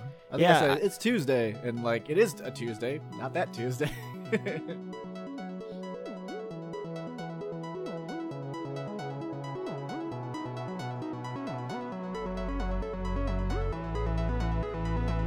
Anytime there's big breaking news about this massive government abuse of power... To hear some news outlets tell it, there is widespread outrage. So if it turns out that this whole investigation is a politically motivated sham... Casting doubts on Special Counsel Robert Mueller's ongoing investigation of possible collusion between the Trump campaign and Russia. President Trump told reporters Wednesday he was looking forward to answering Mueller's questions and said he would do it under oath. You have a date set, Mr. Hunter? I don't know. No, I guess they're talking about 2 or 3 weeks, but I would love to do it. Would you do it in person? You know, again, I have to say, subject to my lawyers and all of that, but I would love to do it. Congressional Republicans are also fanning doubts about the probe. This week, without offering direct evidence, Senator Ron Johnson spoke of corruption and a secret society within the FBI. I have heard that there were managers, high-level officials of the FBI that were meeting together off-site. He claimed the society was referred to in text between FBI lawyer Lisa Page and FBI agent Peter Strzok, who was removed from Mueller's team. Today, reporters pursuing Johnson on Capitol Hill asked if the reference could have been a joke. It's a real possibility. Republicans also raised warning flags when the FBI said it could not find about 5 months' worth of those texts. But in a letter to Congress today, the Justice Department's internal watchdog said his office had recovered them. There is also the matter of what's being called the Nunes memo. Drafted by aides to House Intelligence Committee Chair Devin Nunes, it reportedly alleges that the FBI abused its powers to surveil the Trump campaign. The specifics of the 4-page document aren't clear because it's classified and only available to members of Congress, despite calls from the right and the left to release it to the public. Republican Congressman Mark Meadows calls its contents shocking. Part of me wishes that I didn't read it because I don't want to believe that those kinds of things could be happening in this country that I call home and love so much. The Intelligence Committee's top Democrat, Adam Schiff, says it's pure politics. They wanted to make a political statement. They wanted to feed the beast on Fox News. They wanted to do what they could to derail the Mueller investigation. Schiff said committee Democrats would write a memo of their own, a sign that temperatures are still rising on Capitol Hill over an investigation that continues to intensify. Right, so we went to break and we found Frank. Neat. Got him all the way. How's it going, guys? So, God, I try to avoid that word so much now. You caught it, but I try to avoid it. So we typically don't shoot the show at the same time. We've mentioned it before. In fact, more frequently than not, when we're recording the show, it's over the course of a couple days, and so that's the case here. So Frank is available now, so we figured we'd get him in on the tail end of this episode. Right. So, besides, there was more news for a Monday anyway, so it works out. Right. So, other than the two big stories that we've already covered with the shutdown and the Davos trip, the other big stories, there was actually a lot last week. There's a lot of little things going on. Right. So, one of the big stories last week was that Donald Trump in June had told, White House lawyer Don McGahn to fire special counsel Robert Mueller.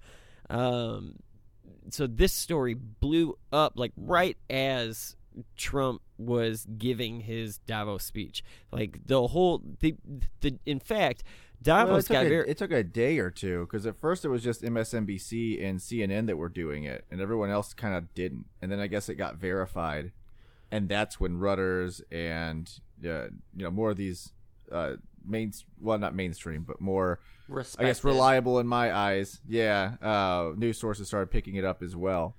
But for a day there, it was kind of quiet going into Davos, and then it just kind of picked up. So, and then basically the report said that Don McGahn threatened to quit over the suggestion of firing. And then Trump backed down. And then Trump backed down. So it blew up, and then everybody, CNN and MSNBC and the liberal media was going nuts over this is obstruction of justice, or is this obstruction of justice? So is this important? Do you think it's important? Now, Trump always has to do stupid shit, and he, as soon as, I don't want to say as soon as he got off stage, but while he was still in Switzerland, he was already calling it fake news and whatever. And come on, this is one of those moments, like I referred to in the last segment, of let's use common sense over I don't need evidence to know that he probably did that. Yeah. I don't okay, so now to a degree, because again, I liked waiting back. I didn't give this story the time of day whenever it was just CNN and MSNBC drumming it, but as soon as Reuters picked it up, then I was like, okay, let's take a look at it. So my first initial reaction isn't just to believe what MSNBC is saying. You know what I mean? Not at all. Not mine either. Yeah. It's actually very far from that. But when you're seeing it on BBC News or the AP News, it's a little more credible. I'm not a big fan of BBC News either. I'm going to be honest. I just watched a documentary from the BBC last night on Trump. And this dude just came out of nowhere and was like, so we can definitely see that they just believe their genes are superior to everyone else's. I was like, where the fuck did you get that from? Well, so I'm not a big fan of the BBC. I think they've got their own agenda as well. But maybe, again, but one thing on the BBC is not indicative of the entire network either. No, it's remember, it's stupid people aren't confined to one geographic location. So you know. But they might be confined to one network. No, I don't know. But regardless, this wasn't fake news. And he came out, and I know he was saying it was fake news. One of the greatest things was Sean Hannity coming out and being like, it's the failing New York Times that's, putting this out. And then about an hour later, he had to retract it and be like, well, I guess it's real news. We'll talk about it tomorrow. Yeah, that's hilarious soundbite. Somebody catch this ball. Catch this ball. Go long. Fuck Sean Hannity. Hilarious. I don't know if does it matter though. I don't think it actually matters though. I mean, here's why. It's all when I think they're jumping when they get to this whole if this is where you're gonna stake your obstruction of justice claim on, I think this is faulty ground to stake it on. I think if he had fired him, you would have more of an argument. But I mean, are we getting to a point? Look, I don't like Donald Trump, and I think that he is shady, and I think some shit, we don't know everything. So do I think that there's collusion? I don't know, but I want to know what I don't know. So there's something there. Well, remember that in this next segment. Go ahead. I think... Yeah, no,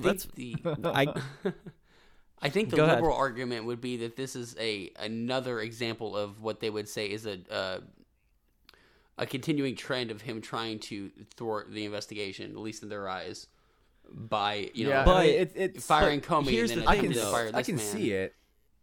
I can see it too, totally but if see that point of view.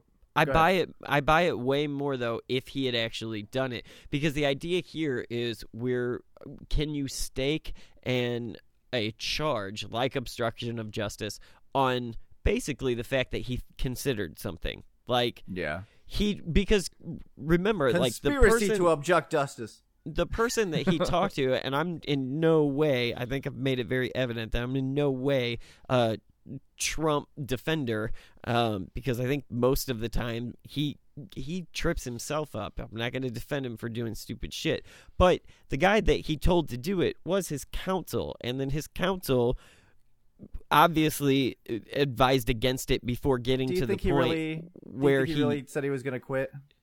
The lawyer, because to me that doesn't make any fucking sense. Like, that's the one part of the story that I just sit there and go, but why? Why would his lawyer be like, I'm gonna fucking quit if you do that? And then why would that scare him so much to be like, oh no, my operation won't work without this lawyer? Well, I mean, you've seen a couple of Republicans already come out and said that if he were to have fired him or try to fire Mueller, that would be the end of the line, and it would be too reminiscent of the Saturday Night Massacre with Nixon. So I understand I could understand his lawyer being like, "This is if you do this, this is an end game. I have to stop you from doing this. I'm out if you do this." Yeah, I could see it too. Yeah, I could see it being dude, you're about to destroy yourself politically, and this is the only way to get you from doing it. And we don't know what his relationship is with that. I mean, Donald Trump is loyal to the people that he is loyal to. So if this person is somebody who has been successful in other legal battles, or is a personal friend of family personal friend of Donald Trump, family close, I mean, then who knows to me, it's because we don't know enough about Don McGahn and Donald Trump's relationship, then you have to kind of wonder, is there somebody else like Donald Trump Jr. or like Ivanka that Donald Trump is close enough to that if they said, dude, I'm out, that would make him change his mind? Because we know he doesn't change his mind for a lot, but it's not unreasonable to think that if it were Donald Trump Jr. or if it were Ivanka, a family member, that he would then step back. Well, I also think that I don't know his relationship with this dude. Yeah, and it goes to what they're reporting, because I'm seeing different reporting where some articles are saying, no, he directed him to fire Mueller. And then in other articles I'm saying, well, he talked it over as an option, and then he, came back and was like, if you do this, I'm out. Well, so and then I think the other part, I don't know.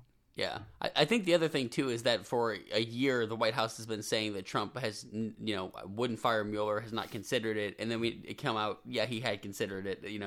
Even if it would never went beyond that, it was just another instance of them. To me, I don't care he about steps that part. He steps into a bigger pile of shit when he then lies to the American people about it. We don't like that. That's not cool. Don't lie to us. No matter who you are, whether you're Hillary Clinton or Donald Trump or Barack Obama or George Bush, and on and on and on and on. The American people don't really take kindly to being lied to. And when it's obvious that, dude, come on, common sense says that you fucking did that because you're fucking dumb and you do dumb stuff all the time. So no, not like me, never. So I don't know. It bugs me on two levels. It bugs me that he considered it, though I think that the reach to obstruction of justice is a reach too far in this case. But it bugs me that then he would lie about it. Just don't say anything about it. I mean, that part is annoying. I don't think it's a big deal, though. But what's the argument for it? Why would he end it if he didn't have some ulterior motive? Just because he didn't think it was. I mean, is his argument that he doesn't think there's anything to the Russia story, so then it's just wasting taxpayer dollars? Is that what he's? Well, to me, it again, if you go back to episode 11 or 12 or something, You're making up numbers. You don't know. No, I don't know what it was, but it It was some early episode where we brought it up, and I said, like, I don't know if I trust this guy. And, we gave all my reasons. I'm sure he's thinking the same thing. If you're in a position where you're going, I don't know if this guy's being fair. Is this a witch hunt? Which he seems to think it is. I'm of the opinion that it looks not a witch hunt, but it definitely looks like he's casting a wider net than he probably should and trying to take other people down.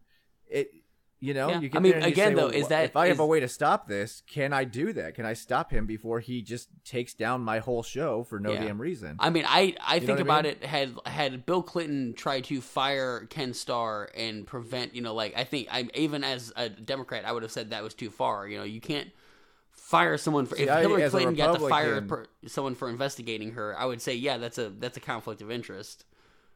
Yeah. Me personally, I would have said go for it because I don't think derailing the presidency over a blowjob is a good idea. So regardless of if it happened or not, I would have been like, we're not talking about a blowjob here. We're talking about an issue with potential sovereignty being broken here. But are we? But that's the question, though. Are we actually, or is it already pretty much decided that no, there is no Russian interference, and now he's just trying to get people on other little things? Do you stop that? This is what you originally Mitch, that doesn't matter now because what we're talking about is him. If we're talking about this instance, and if we're talking about the fact that they're looking at both Russian collusion and obstruction of justice, the time that matters, the date that matters is in June when he would have made this decision to impede the investigation. At that time, did we know that there was nothing to Russian collusion? And does it even matter if there is nothing to Russian collusion? The investigation still exists. He can still obstruct the investigation. And we don't know that there's not anything to Russian collusion because the investigation hasn't wrapped up yet. Mueller has said nothing. I'll say, that's fine. I'll say if you look at the evidence that's been presented, it doesn't look like there's any sort of Russian collusion. No, there has been lots of evidence put forward, and it's all fallen through. And then also, if you take a look at the text messages between those two, what was it? The lawyer and the guy that was working for the FBI, and then they were working on the Mueller case as well. What were their names? Lisa Page. Yeah, and, Lisa Page and Peter Strzok. That's it. You got it. Even they go into it saying, I don't know if we want to be on Mueller's team because there's nothing to this Russia thing. So whether you can take them at their word or not, I don't know. I have never read that. I'll have to try to look up that. Yeah, we'll have to send it to you because, that was one of the things that they showed on the, the text messages between them. And then, of course, they lost all the text messages and then they got them back and if you can send that tonight, I will link to that in this episode. Okay. I'm sure I can find it because it was. Yeah, because I've never read that, and that is a pretty. I don't know.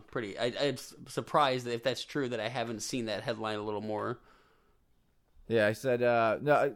It tied into the nothing. There. He was like, they were talking about joining Mueller's investigation, and she said, I think he said, is it a waste of time? Because I don't think there's any there.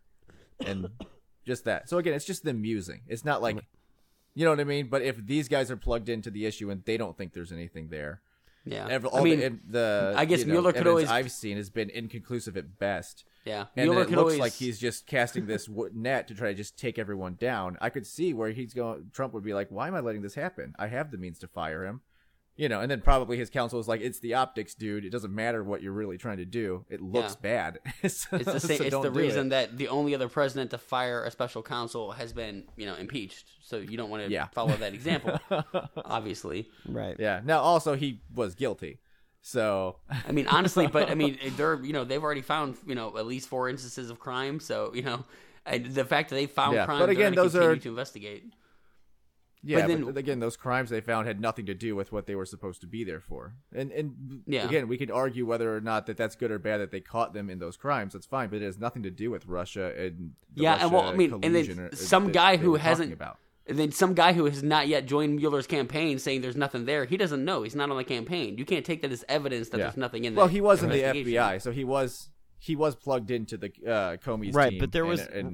Right, but there was no Russian investigation, so he could not have known well, they did, that there was going to be, especially if his opinion was that there was nothing there. Like, he could not have known that that's where that was going to go. Plus, again, that's fine. We could take all that with a grain of salt. But bottom line is, I haven't seen anything that suggests that there was Russian collusion. And we have found evidence of other crimes, but they had nothing to do with Russia. And isn't that the point of this? Isn't this supposed to be a Russian probe? And then, you know what I mean? Like, it seems that's where the whole witch hunt thing comes forward. But again, is it looks like they're not doing that. When the special counsel was assigned, and I've cited this every time that we've talked about Bob Mueller, when he was assigned for two reasons: Russian collusion, which is what James Comey's job was, and then obstruction of justice, which resulted because of the firing they haven't found. Well, I believe it even says right. Well, we can keep saying that maybe, but they're finding. You can see what they've obviously found. They found things with what's his name, Manafort, and they found things with Flynn. Neither of them had to do with obstruction of justice and Gates Russian and collusion. Papadopoulos. Yeah, Gates and Papadopoulos. Gates was part of Manafort. He was his second in command or his right hand man, whatever. Or a coffee boy if Trump's to be believed. And Bannon struck a deal which, as we decided in the Flynn segment, means that he's probably got something to say. I don't think he's got anything. And we haven't heard what Flynn has to say yet. Again, I don't think it would have leaked. It would have been done by now. You can think whatever you want, but until it's out there, we don't know. So that's fine. It just, again, it looks like it's not going in that direction. It looks like I'm broken into your house to see if you're illegally downloading, and I'm actually just rummaging through your underwear drawer. It has nothing to do with what I'm actually supposed to be there. I love you've used an example of that. You've used that example like 6 times on the show, and you've changed what happens when you get into the house. I was about to say, that's a new one, motherfucker, so I didn't use that one before. This is guys, Mitch is just planning a robbery at this point. Gotta keep it, gotta evolve. That's how it works. Right. But yeah, so again, we can talk till we're blue in the face, but it tends to be every 2 weeks there's a non-story that has to do with Russia that blows up in the news, doesn't go anywhere. And so that's fine. Whatever. Right. But, we'll see what happens. Yeah. I mean, I don't disagree with you, but I'm still not convinced because of the obvious cover-up. Like, I'm not convinced that there's nothing there, and I'm not convinced that the and I feel like Democrats are. If it is a witch hunt, then there's no way it's going to end until they find something. So exactly, which is why, as Trump, you could probably see I need to put a stop to this. They're just going to try to take down my presidency. And that's what they do, though. That's Trump, what politics is. Go ask Bill Clinton. Well, and if that is the scenario, then you're going to lose anyway. Because if you do exert your power to remove that nuisance, then let me take the keys for a second here, and I'm going to drive us down this hypothetical highway like we often do, and say, what if Hillary Clinton won? And it's the second that she won, Republicans just hardcore drummed up the Benghazi thing, and for whatever stupid reason, everyone decided to believe it. And now it was just 100% Benghazi. The difference all the is time. Benghazi was over and Russia isn't. Yeah, but this is why we're on the hypothetical highway where it isn't. And so I'm saying that in this scenario, it's the same thing. And we're 4 or 5 years down the road, and they keep saying it's about Benghazi, but they keep trying to go after the Clinton Foundation. Do you think she would be within her rights to shut them down? No. No, I don't think someone should be allowed to fire someone who's investigating them. But if they're not doing their job, and it's pretty fucking clear that they're not. I mean, here's first of all, this isn't 5 years after. We're barely a year after this investigation, so we're not to the point. Yeah, I'm saying right now it looks like it's not to that obvious point yet. Let me put it this way: do you think in 2014 that if Jason Stockley could have fired the investigators looking into him, if it was within his power, would that be the right move? No, you haven't found anything. It's been 3 years. This is a witch hunt. No, because they were doing their jobs. They were looking in the right spots. Right, they weren't bringing him up on any other charges. They were looking at that particular. Well, I believe instance. Robert Mueller was given authority to look at any crimes committed therein, look at Russia investigation, look at collusion, and then any crimes associated. That's kind of the problem. That's the point. It is a wide net. I agree. So yeah, that's fucked up. That'd be like giving congressional Republicans, hey, just look at Hillary Clinton in perpetuity and just find something. and you have the authority to just do that forever. I mean, What yeah, the but we're bitching about something that this isn't new to Trump though. Like this is something that has affected. No. You know, I mean, Clinton went through this. Bush went through. You know, lots of presidents have had to deal with this investigation. But I feel like it was always focused, and I feel like this isn't focused. It It's wasn't just focused. get him. Whitewater turned into a blowjob. Yeah, that was not. No, it was what was more focused was the way they handled it, because they handled it with more grace than the way Trump has handled this. Because he's acted in such a vindictive way, it makes everyone seem like, it looks like you have something to hide because you're trying so hard to get rid of it. I wouldn't call Bill Clinton standing up and lying under oath real graceful, but but at least he fucking lied and he didn't forget everything, right? Like I remember what I just said about lying. But he also had a 60% approval rating. Yeah, again, I think we're splitting hairs on this one. I don't think that either of them are being very graceful given the situations in front of them. No, not at all. But Clinton didn't try to fire Ken Starr. Right, yeah, and that and again, I don't think, like, to bring us back around to the topic, like, I don't think that because he considered or attempted to fire him that is necessarily obstruction of justice. I think had he succeeded, you would have a much better case for that. Well, he'd have to prove that it was actually a witch hunt, and since he can't do that.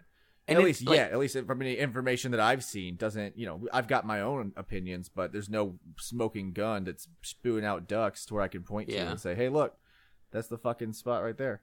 So. Yeah. So, all right, cool. Well, we solved that problem. So, moving on into another big story. Let's see. Keep it kind of along the same lines here. Another corruption charge. Today is Monday, the 29th, and Republicans in the House of Representatives were calling for the public release of a classified 4-page memo they say shows a shocking misuse of power by people at the highest levels of the FBI and Department of Justice in relation to the Trump campaign surveillance. Those advocating for the release of the memo, written by California Republican Representative Devin Nunes, have pushed the trending Twitter hashtag release the memo for the cause. In addition to members of Congress, some of the greatest advocates for the document's release have been, shocker, Fox News anchor Sean Hannity and the president's son, Donald Trump Jr. So, and that was a Newsweek piece, by the way. So Brandon, how do you feel about that? How do I feel about what? Well, you can release whatever you want as long as you also, here's the problem I have with the way that this situation has been handled in the vote that happened today. The Democrats, who have also had access to whatever, to the same 200 pages or whatever that Devin Nunes is commenting on, they also wrote a memo that completely contradicts whatever the memo that's about to be released says, as you would assume the other side would do in this case. But that one's not going to... I didn't hear that it contradicted. I heard that it added context. They're saying that Nunes's memo is written deceptively. Yeah, it's written... it leaves out key facts that make certain things relevant, so it makes it appear worse than it is how I read it. Which it very well may. I don't know. It very well does. Come on, are you buying the guy? This guy's story is, I just want it out there because I care about the rule of law. Really? You're the guy who picked up a piece of paper and ran the fuck down to the White House in the 4th hour of this presidency. Fuck you. Here's why I love this story, because it goes... every single thing that you've been saying is wrapped into this on the other side. Yeah, so, it is. You have to be for releasing the memo because continually you've said, give me all of the data. We totally but on top of it, the memo. you've constantly your argument for so many times throughout this whole Russia thing was no smoke without fire. And then looking at the way that the problem FBI with this. Department of Justice are freaking out over this memo, saying you can't release it. You're going off of what you said before. You'd have to be like, oh, it looks real shady. No smoke without ducks. I absolutely think that it does look shady. I also think that the next story, we can kind of tie in Andy McCabe's resignation into this story, because I think that makes it look even shadier. But here's where potentially. I don't know where that's going to swing the needle, because it could go either way on that one. Here's where I have an issue with the memo, though. That Devin Nunes, his memo is going to be released. The Democrats' memo is not going to be released because Republicans don't have to release it. So that's shady as shit. And also, keep in mind... And Devin Nunes didn't have access to what he's commenting on. So... he's the chairman of the but they're so highly classified that he has not seen he has seen a portion of the overall evidence. I have a hard time believing he didn't have access to a lot of that information. Again, he's the chairman of the intelligence committee. The majority of we talked about this last week. The majority of the intelligence community doesn't have access to these documents. Yeah, but he's the chairman. Yeah, I've read multiple times congressional committee. I don't know. I don't know what he has access to and what he literally doesn't. It just would strike me as very odd if he didn't. All of the congressmen that have been on TV this week talking about this memo have said none of us have seen what he's talking about in here because we're not allowed to. Period. Is it possible that someone leaked it? So that's why I have I don't know. Anything's possible, Mitch. Pigs can fly, possibly. But I don't think they can do that. I have trouble believing that, and I'm totally for it. I want to read it just as bad as everybody does, but I feel like the temperature that is accompanying the Republicans want to push this out, and the fact that it's Devin Nunes who has already had to recuse himself from what he's about to talk about in this memo, and the fact that all of the other congressmen are saying, we haven't seen this, we don't have access to that, puts in question what we're about to get. Period. See, I look at it a different way. To me, I want to read the memo, obviously. I think that Democrats voting on party lines and saying, we don't have access to that. That just, to me, that's standard politics. They do that every time. The Republicans come out and say, there's no way that we could possibly know this. And then they say, no, we definitely do. And then the Republicans come out and say, I know this. And they say, no, there's no way you could know that. To me, it just sounds like the same old shit. The thing that does strike me, though, is how badly the Department of Justice and the FBI don't want this to come out. So that makes me interested. Well, it's based on information that is still classified. Right, and the reasoning is that it puts witnesses... It will reveal witnesses. It will harm their investigatory power or their procedures, because going forward, after these people are outed, can't be used, obviously, in this memo, then they're not going to get cooperation from witnesses when they're. So that's a legitimate. That's a Chelsea Manning. Hey, don't release the names of fucking people because bad shit can happen. Again, I think that, but again, it depends on what's in it. If it's actually something that's damning, that it might be, you get someone's name, but the payoff is huge that it blows this whole thing out of the water, which I don't think it will. But let's say that because it does. It's still just one man's opinion on, we haven't seen the source information. This is just some one man's summary of something he read. So either way, this is not going to be undeniable. That's fine. It's somebody who's obviously how many times have we biased had that with anonymous sources. Devin Nunes is about as good to the Russian investigation as Jeff Sessions is. So that's fine, but again, this isn't anything new. We've got both sides that continually show us, anonymous sources, that the sources don't come forward, and everyone makes a big deal out of it because it could be true. So I think that it's a little unfair, in my opinion, to not treat his with the same that we treated all of the Washington Post and the New York Times. All I'm saying is don't be surprised when it's everything you expected it to be. Yeah, I'm taking this with a grain of salt. I'm interested in seeing it, is all I'm saying. I am too. I agree with that. Obviously, I don't believe anything that anyone says on this fucking thing. I don't even fucking trust Mueller all the way. Because, again, this is just too politicized at this point. I'll look at the evidence, and if it actually has evidence that one way or the other, or is something that could corroborate other evidence, we'll take a look at it. But yeah, I do want to see it. I do think that I agree with you FBI... on that. Like I'm not arguing here why we shouldn't see it, because I also would like to see what it is. But I think that like redact the names, like unless they're absolutely important, redact them. Because that's what Chelsea Manning did. I wanted to see believe her, they've talked Black about Hawk that already. Footage. Did they?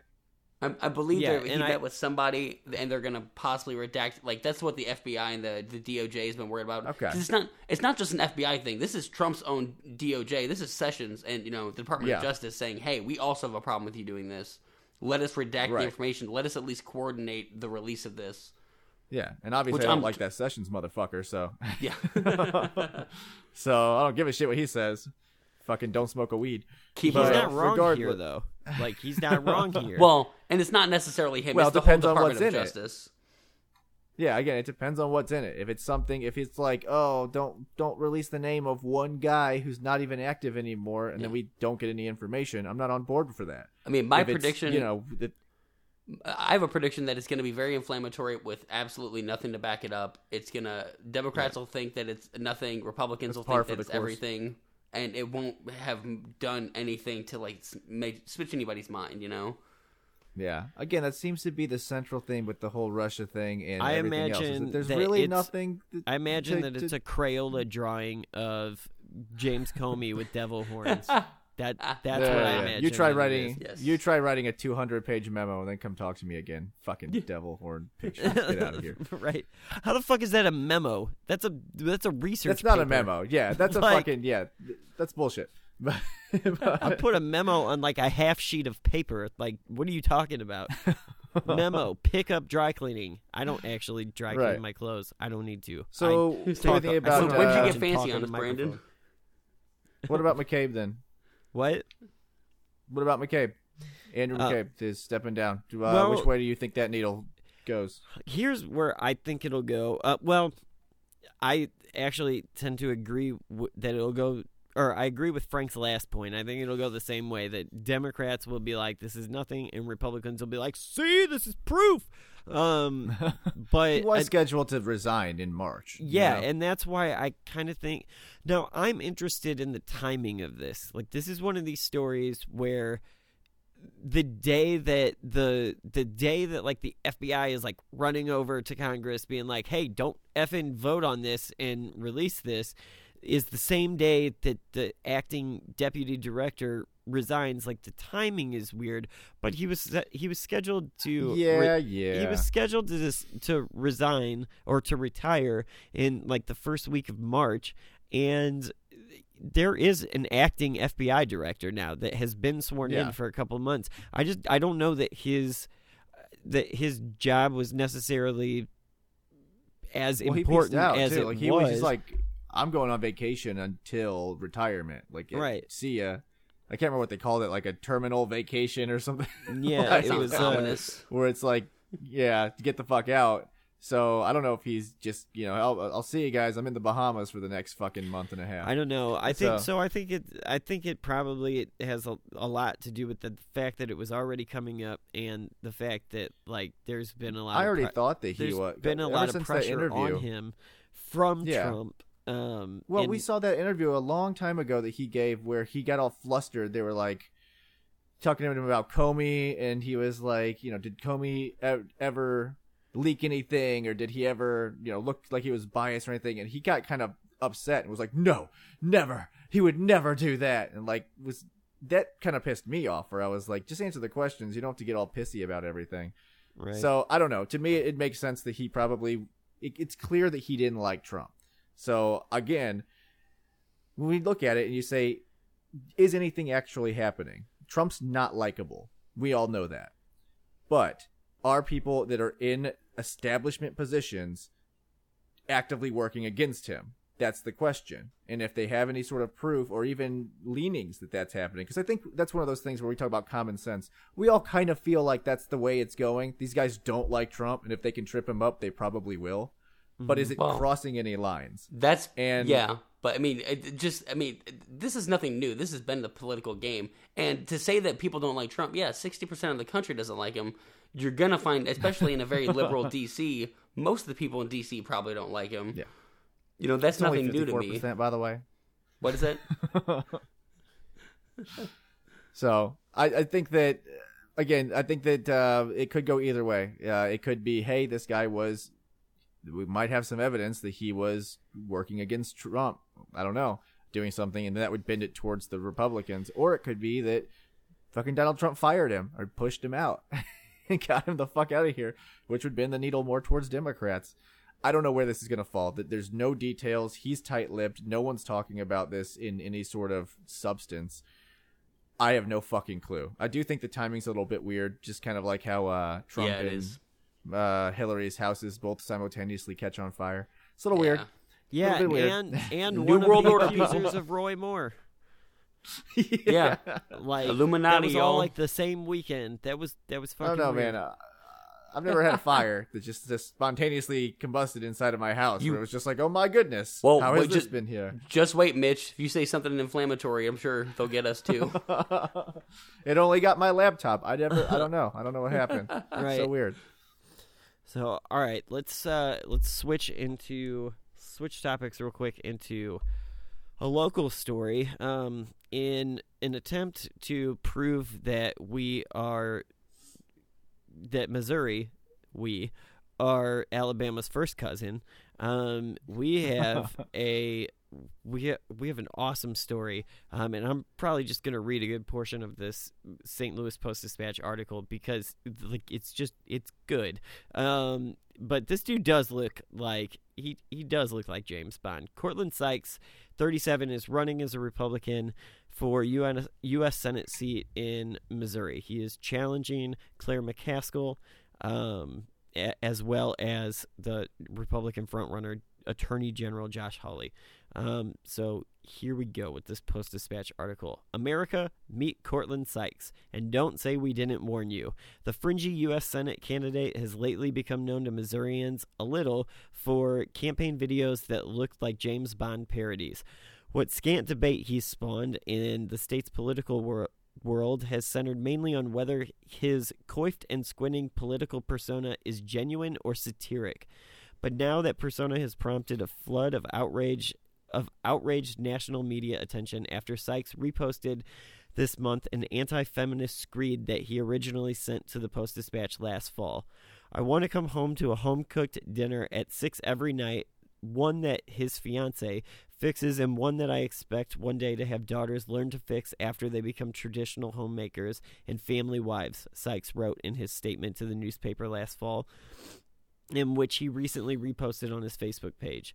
And there's this. I don't buy into radical feminism's crazed definition of modern womanhood. They made it up to suit their own nasty snake-filled heads. And this. Oh, fuck. I want daughters to build home-based enterprises and live in homes shared with good husbands, and I don't want them to grow up into career-obsessed banshees who forego home life and children and the happiness of family to become nail-biting, manophobic, hell-bent feminist she-devils. That's amazing. That's how you really feel. So Jesus. This let's see. This was originally posted. The story originally ran in October, and it didn't generate much controversy then. And the paper goes on to say that's probably because that story and others made it clear that Sykes' out of nowhere candidacy, no experience, no name recognition, no money, and those loopy campaign videos wasn't being taken seriously in Missouri political circles. But he is now. Yeah, apparently this is how low we've sunk, guys. Right. Well, where is we might want to consider running for senator if it's this damn easy. I think one of us can get away with it. I love. Oh yeah, definitely. That this article, man, where is it? I know that it basically ends with Okay, but in recent days, via mysterious anonymous of the political internet, the echoes of his comments suddenly were bouncing around such venues as the Washington Post, CBS News, Time, and the Huffington Post, and of course Twitter, which basically melted down this week over the political candidate who at last report had raised a grand total of $500 for his Senate campaign. Who the fuck gave him $500? Right. So David Duke's like, I like this. Right, I know. That's what I was going to say, the Phelps family. So my guess I don't know. It's Missouri, and like I said, we're not that far from Alabama. Like, it is very possible. Missouri is awesome. You shut your mouth. That this is a real candidate, but I'm hoping, based on those ridiculous tweets, that he's not. Although Joe Arpaio, Roy Moore, Chelsea Manning, like, we're kind of in the twilight zone at this point. Yeah, a little bit. Oprah's running. No, and just to point out, Claire McCaskill actually did talk about him. Like, apparently she's taking him serious enough to field questions about it. I saw her post something today that was like, "Can you fucking believe this?" She didn't, though. Like, she made a non-statement. She was asked about it, and she said, "Look, his statements do not." She ran an ad against him. Did she? Just today I saw it. Huh. Well, it's interesting that she did that. When she was first asked about it over the weekend, her response was that his comments don't dignify a response. So I'm surprised. I probably would have gone with that, because she basically just gave him advertising with her ad against him. I wonder. I wonder if it was Hmm. her ad or if it was like a super PAC. But you got to think, this is McCaskill too. This is what McCaskill does. She takes the safe route until CNN, if everyone's talking about it, and then she obviously has to make a statement because she is, from Missouri. She's got to represent her state. This is just what she does. She's cautious. Yeah, so I like her. I think. What do you guys think of his chances? Oh, his chances are none. Whose chances? This guy's little chance? faith. No, he's got no chance. No, I think this is a unanimous fuck you all the way around. I don't think that he's gonna. Ain't gonna happen. No, Josh Hawley. Like, I think if he decides that he ever wants to campaign, that he has a decent chance. But I honestly, I really think that Claire McCaskill is just too smart of a politician. I don't always agree with what she does, and I have been very loud over the last year about not liking most of her personality traits, at least the way that she normally plays the political game, because I think she does do that a lot, where the popular opinion is out there and then she comes out a couple weeks later and is like, yeah, me too. Right. But I'm watching this campaign and I'm just like, dude, she's gonna win. Like, she's gonna win this because she's smart enough to know how to beat her opponents. So we'll see. It'll be close. Maybe. Josh Hawley's probably not going to have a Todd Akin moment, but Republicans seem to have Todd Akin moments. So, anything is possible. Yep, we'll have to find out. So, last story is a lighthearted one, but it's so awesome for me personally. Like, it's not.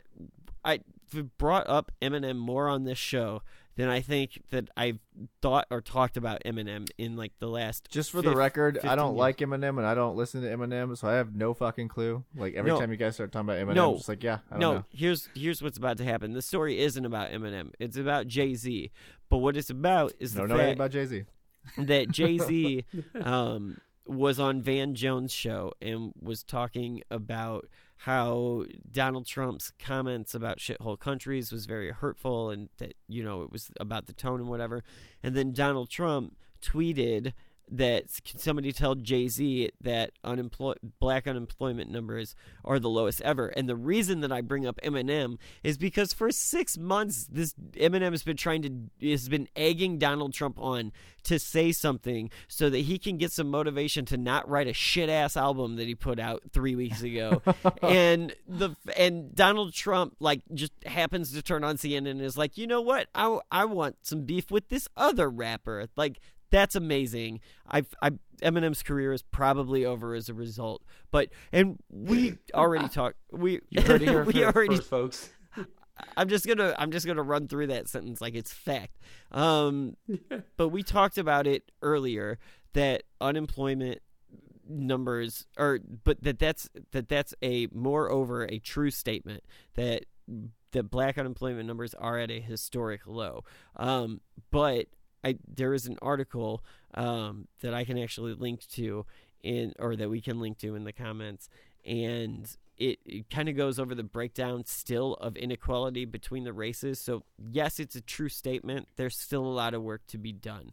Yeah. And there's a graph there that points out that this has been improving since 2011. So Trump can try to take all the credit he wants for it, but this has been an overreaching trend that he just happened to get elected into.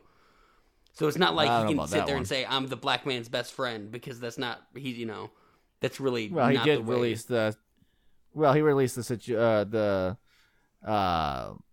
the word I'm looking for? He allowed the market to be, the job market to be the way that it is, which allowed more jobs to be able to bring more people in and employ more people. Yeah, but yeah, so and sit there and be like, if he wanted to say that, that's fine. But the way he's saying it is more like, I'm the best president for black people of all time. Well, he said that black unemployment's at an all-time low, and it is. It is, but that's a trend started from 2011 and from our predecessor president, not him. He cannot take 100% of the claim, and that's what he's trying to do. I don't know if he's trying to take 100%. I think that it sounds like he's just stating the fact that, hey, this is what we've been doing, and it's working for all communities. Right, and I don't disagree with his statement because it's factually correct. I just think but I do agree with Frank that there is he's using it the way that Frank is saying that he's using it. In my opinion, he is using it so as to be like, I am what's good for the black community, but this was already happening, and there is evidence to show that this was already happening.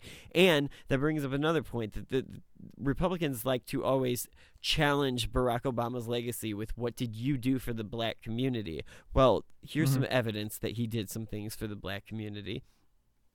And we'll put the graphs in the show notes, and you can look for yourself and decide whatever you think. But I'm just saying, that's just my personal take on it. Also, don't pick a rap battle with Jay-Z. Like, he's got time on his hands to sit there and work on a new album, man. You have to run the country.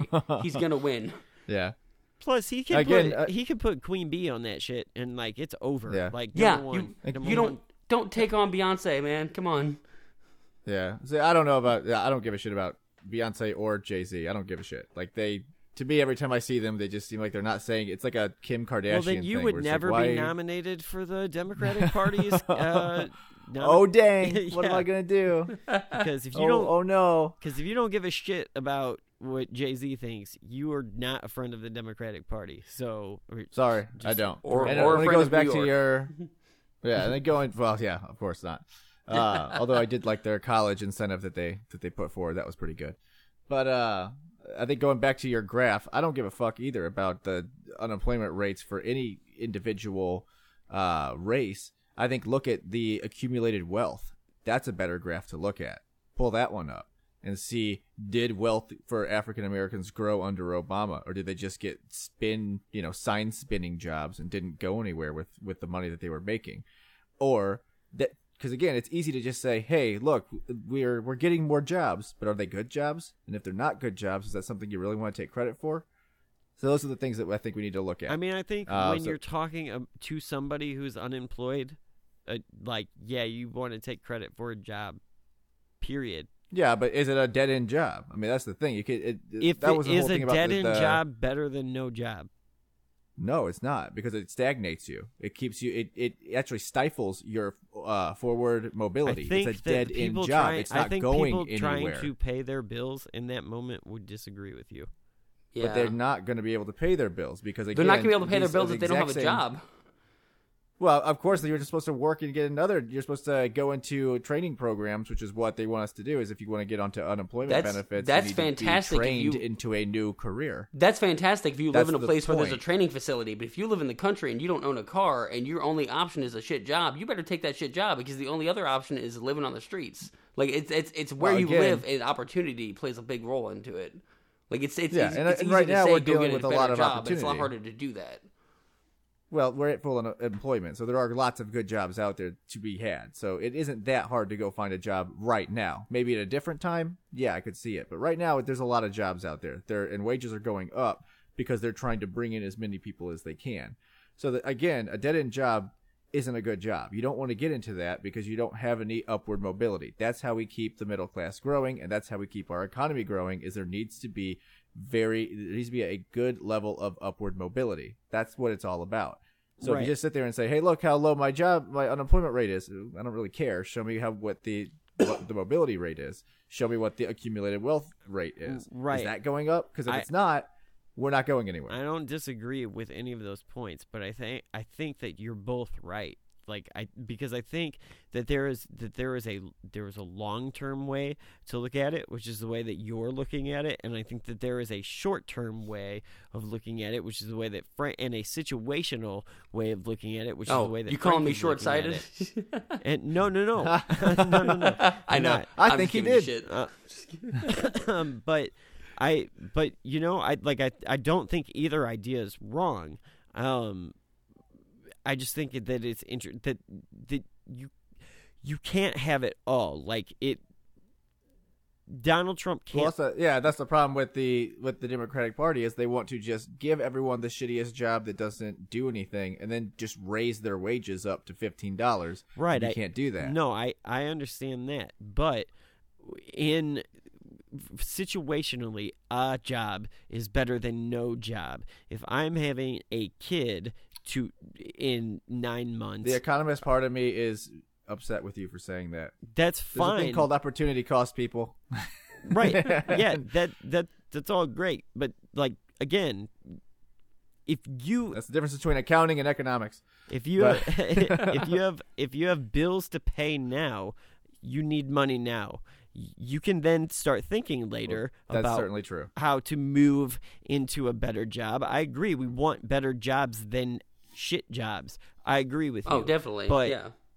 But if there is only an availability to shit jobs, it's better than no job. And that's all I meant by, yeah, you do want to take credit for that, because to that guy who was out of work for 6 months or whatever, that meant something. Whether it means something to you in the grand scheme of economics, that's fine. It meant something to him, and that's what matters in his life. So you can't just write that off. No, I can't. Again, I still fundamentally disagree with Ed job is better than no job, because I just think that if you look at the numbers, not But I just explained to you why that's true.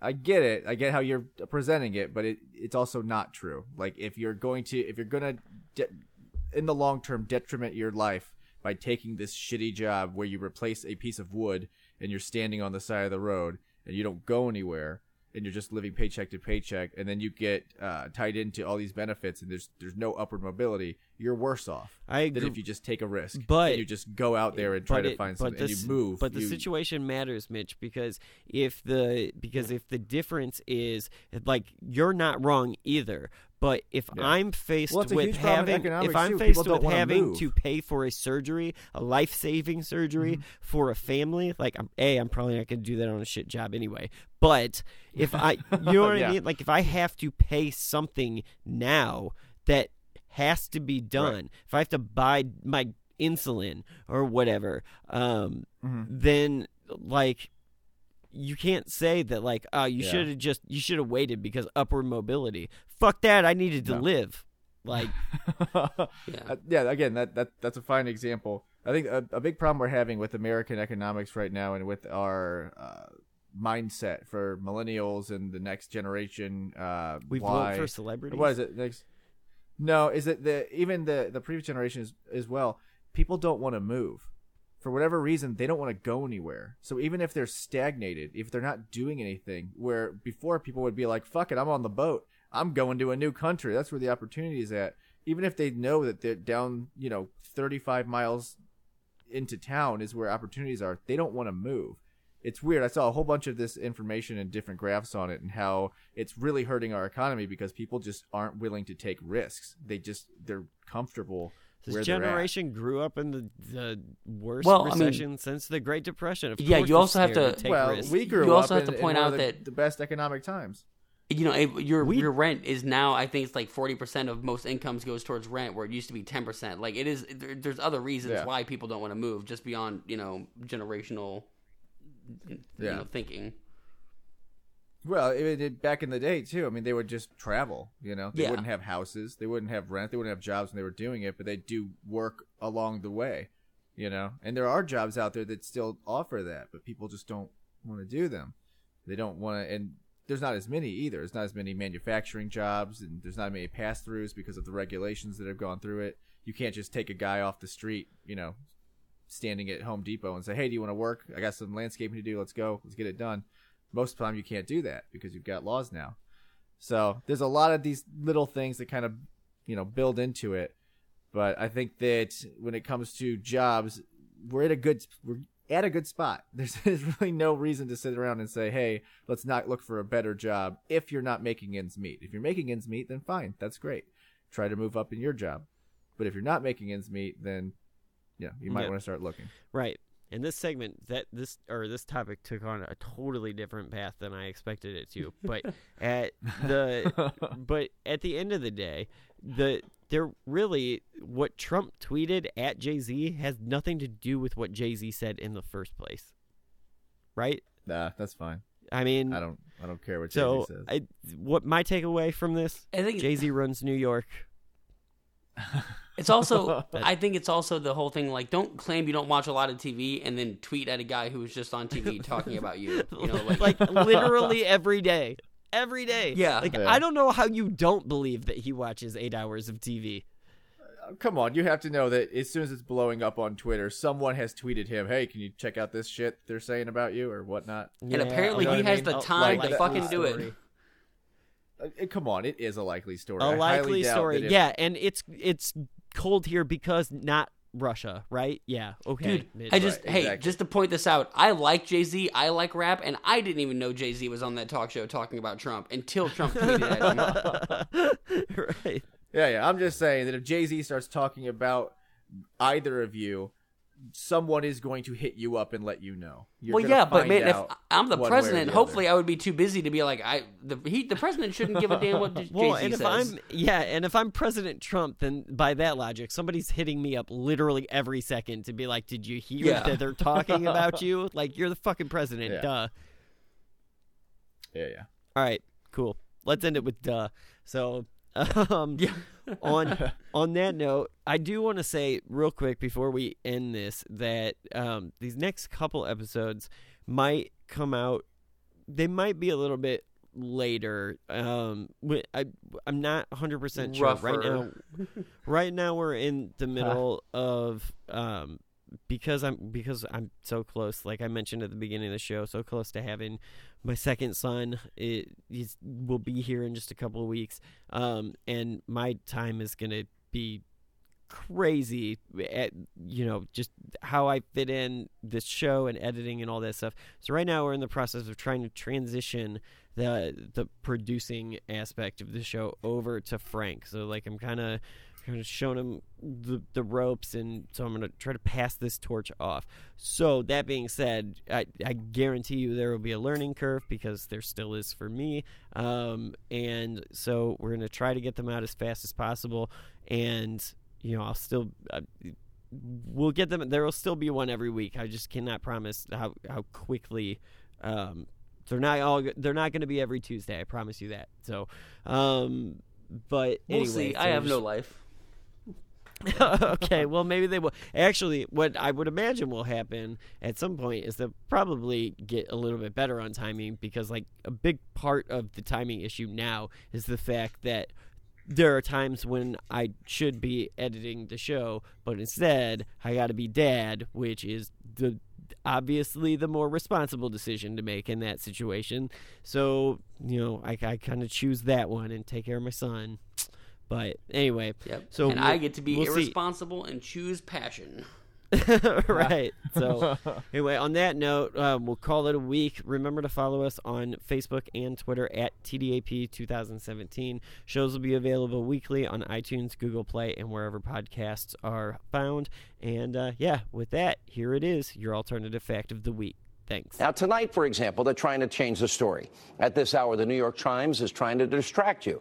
They have a story that Trump wanted Mueller fired sometime last June, and our sources, and I've checked in with many of them, they're not confirming that tonight. And the president's attorney dismissed the story and says, no comment, we're not going there. And how many times has the New York Times and others gotten it wrong? All right, so we have sources tonight just confirming to Ed Henry that, maybe Donald Trump wanted to fire the special counsel for conflict. Does he not have the right to raise those questions? We'll deal with this tomorrow night.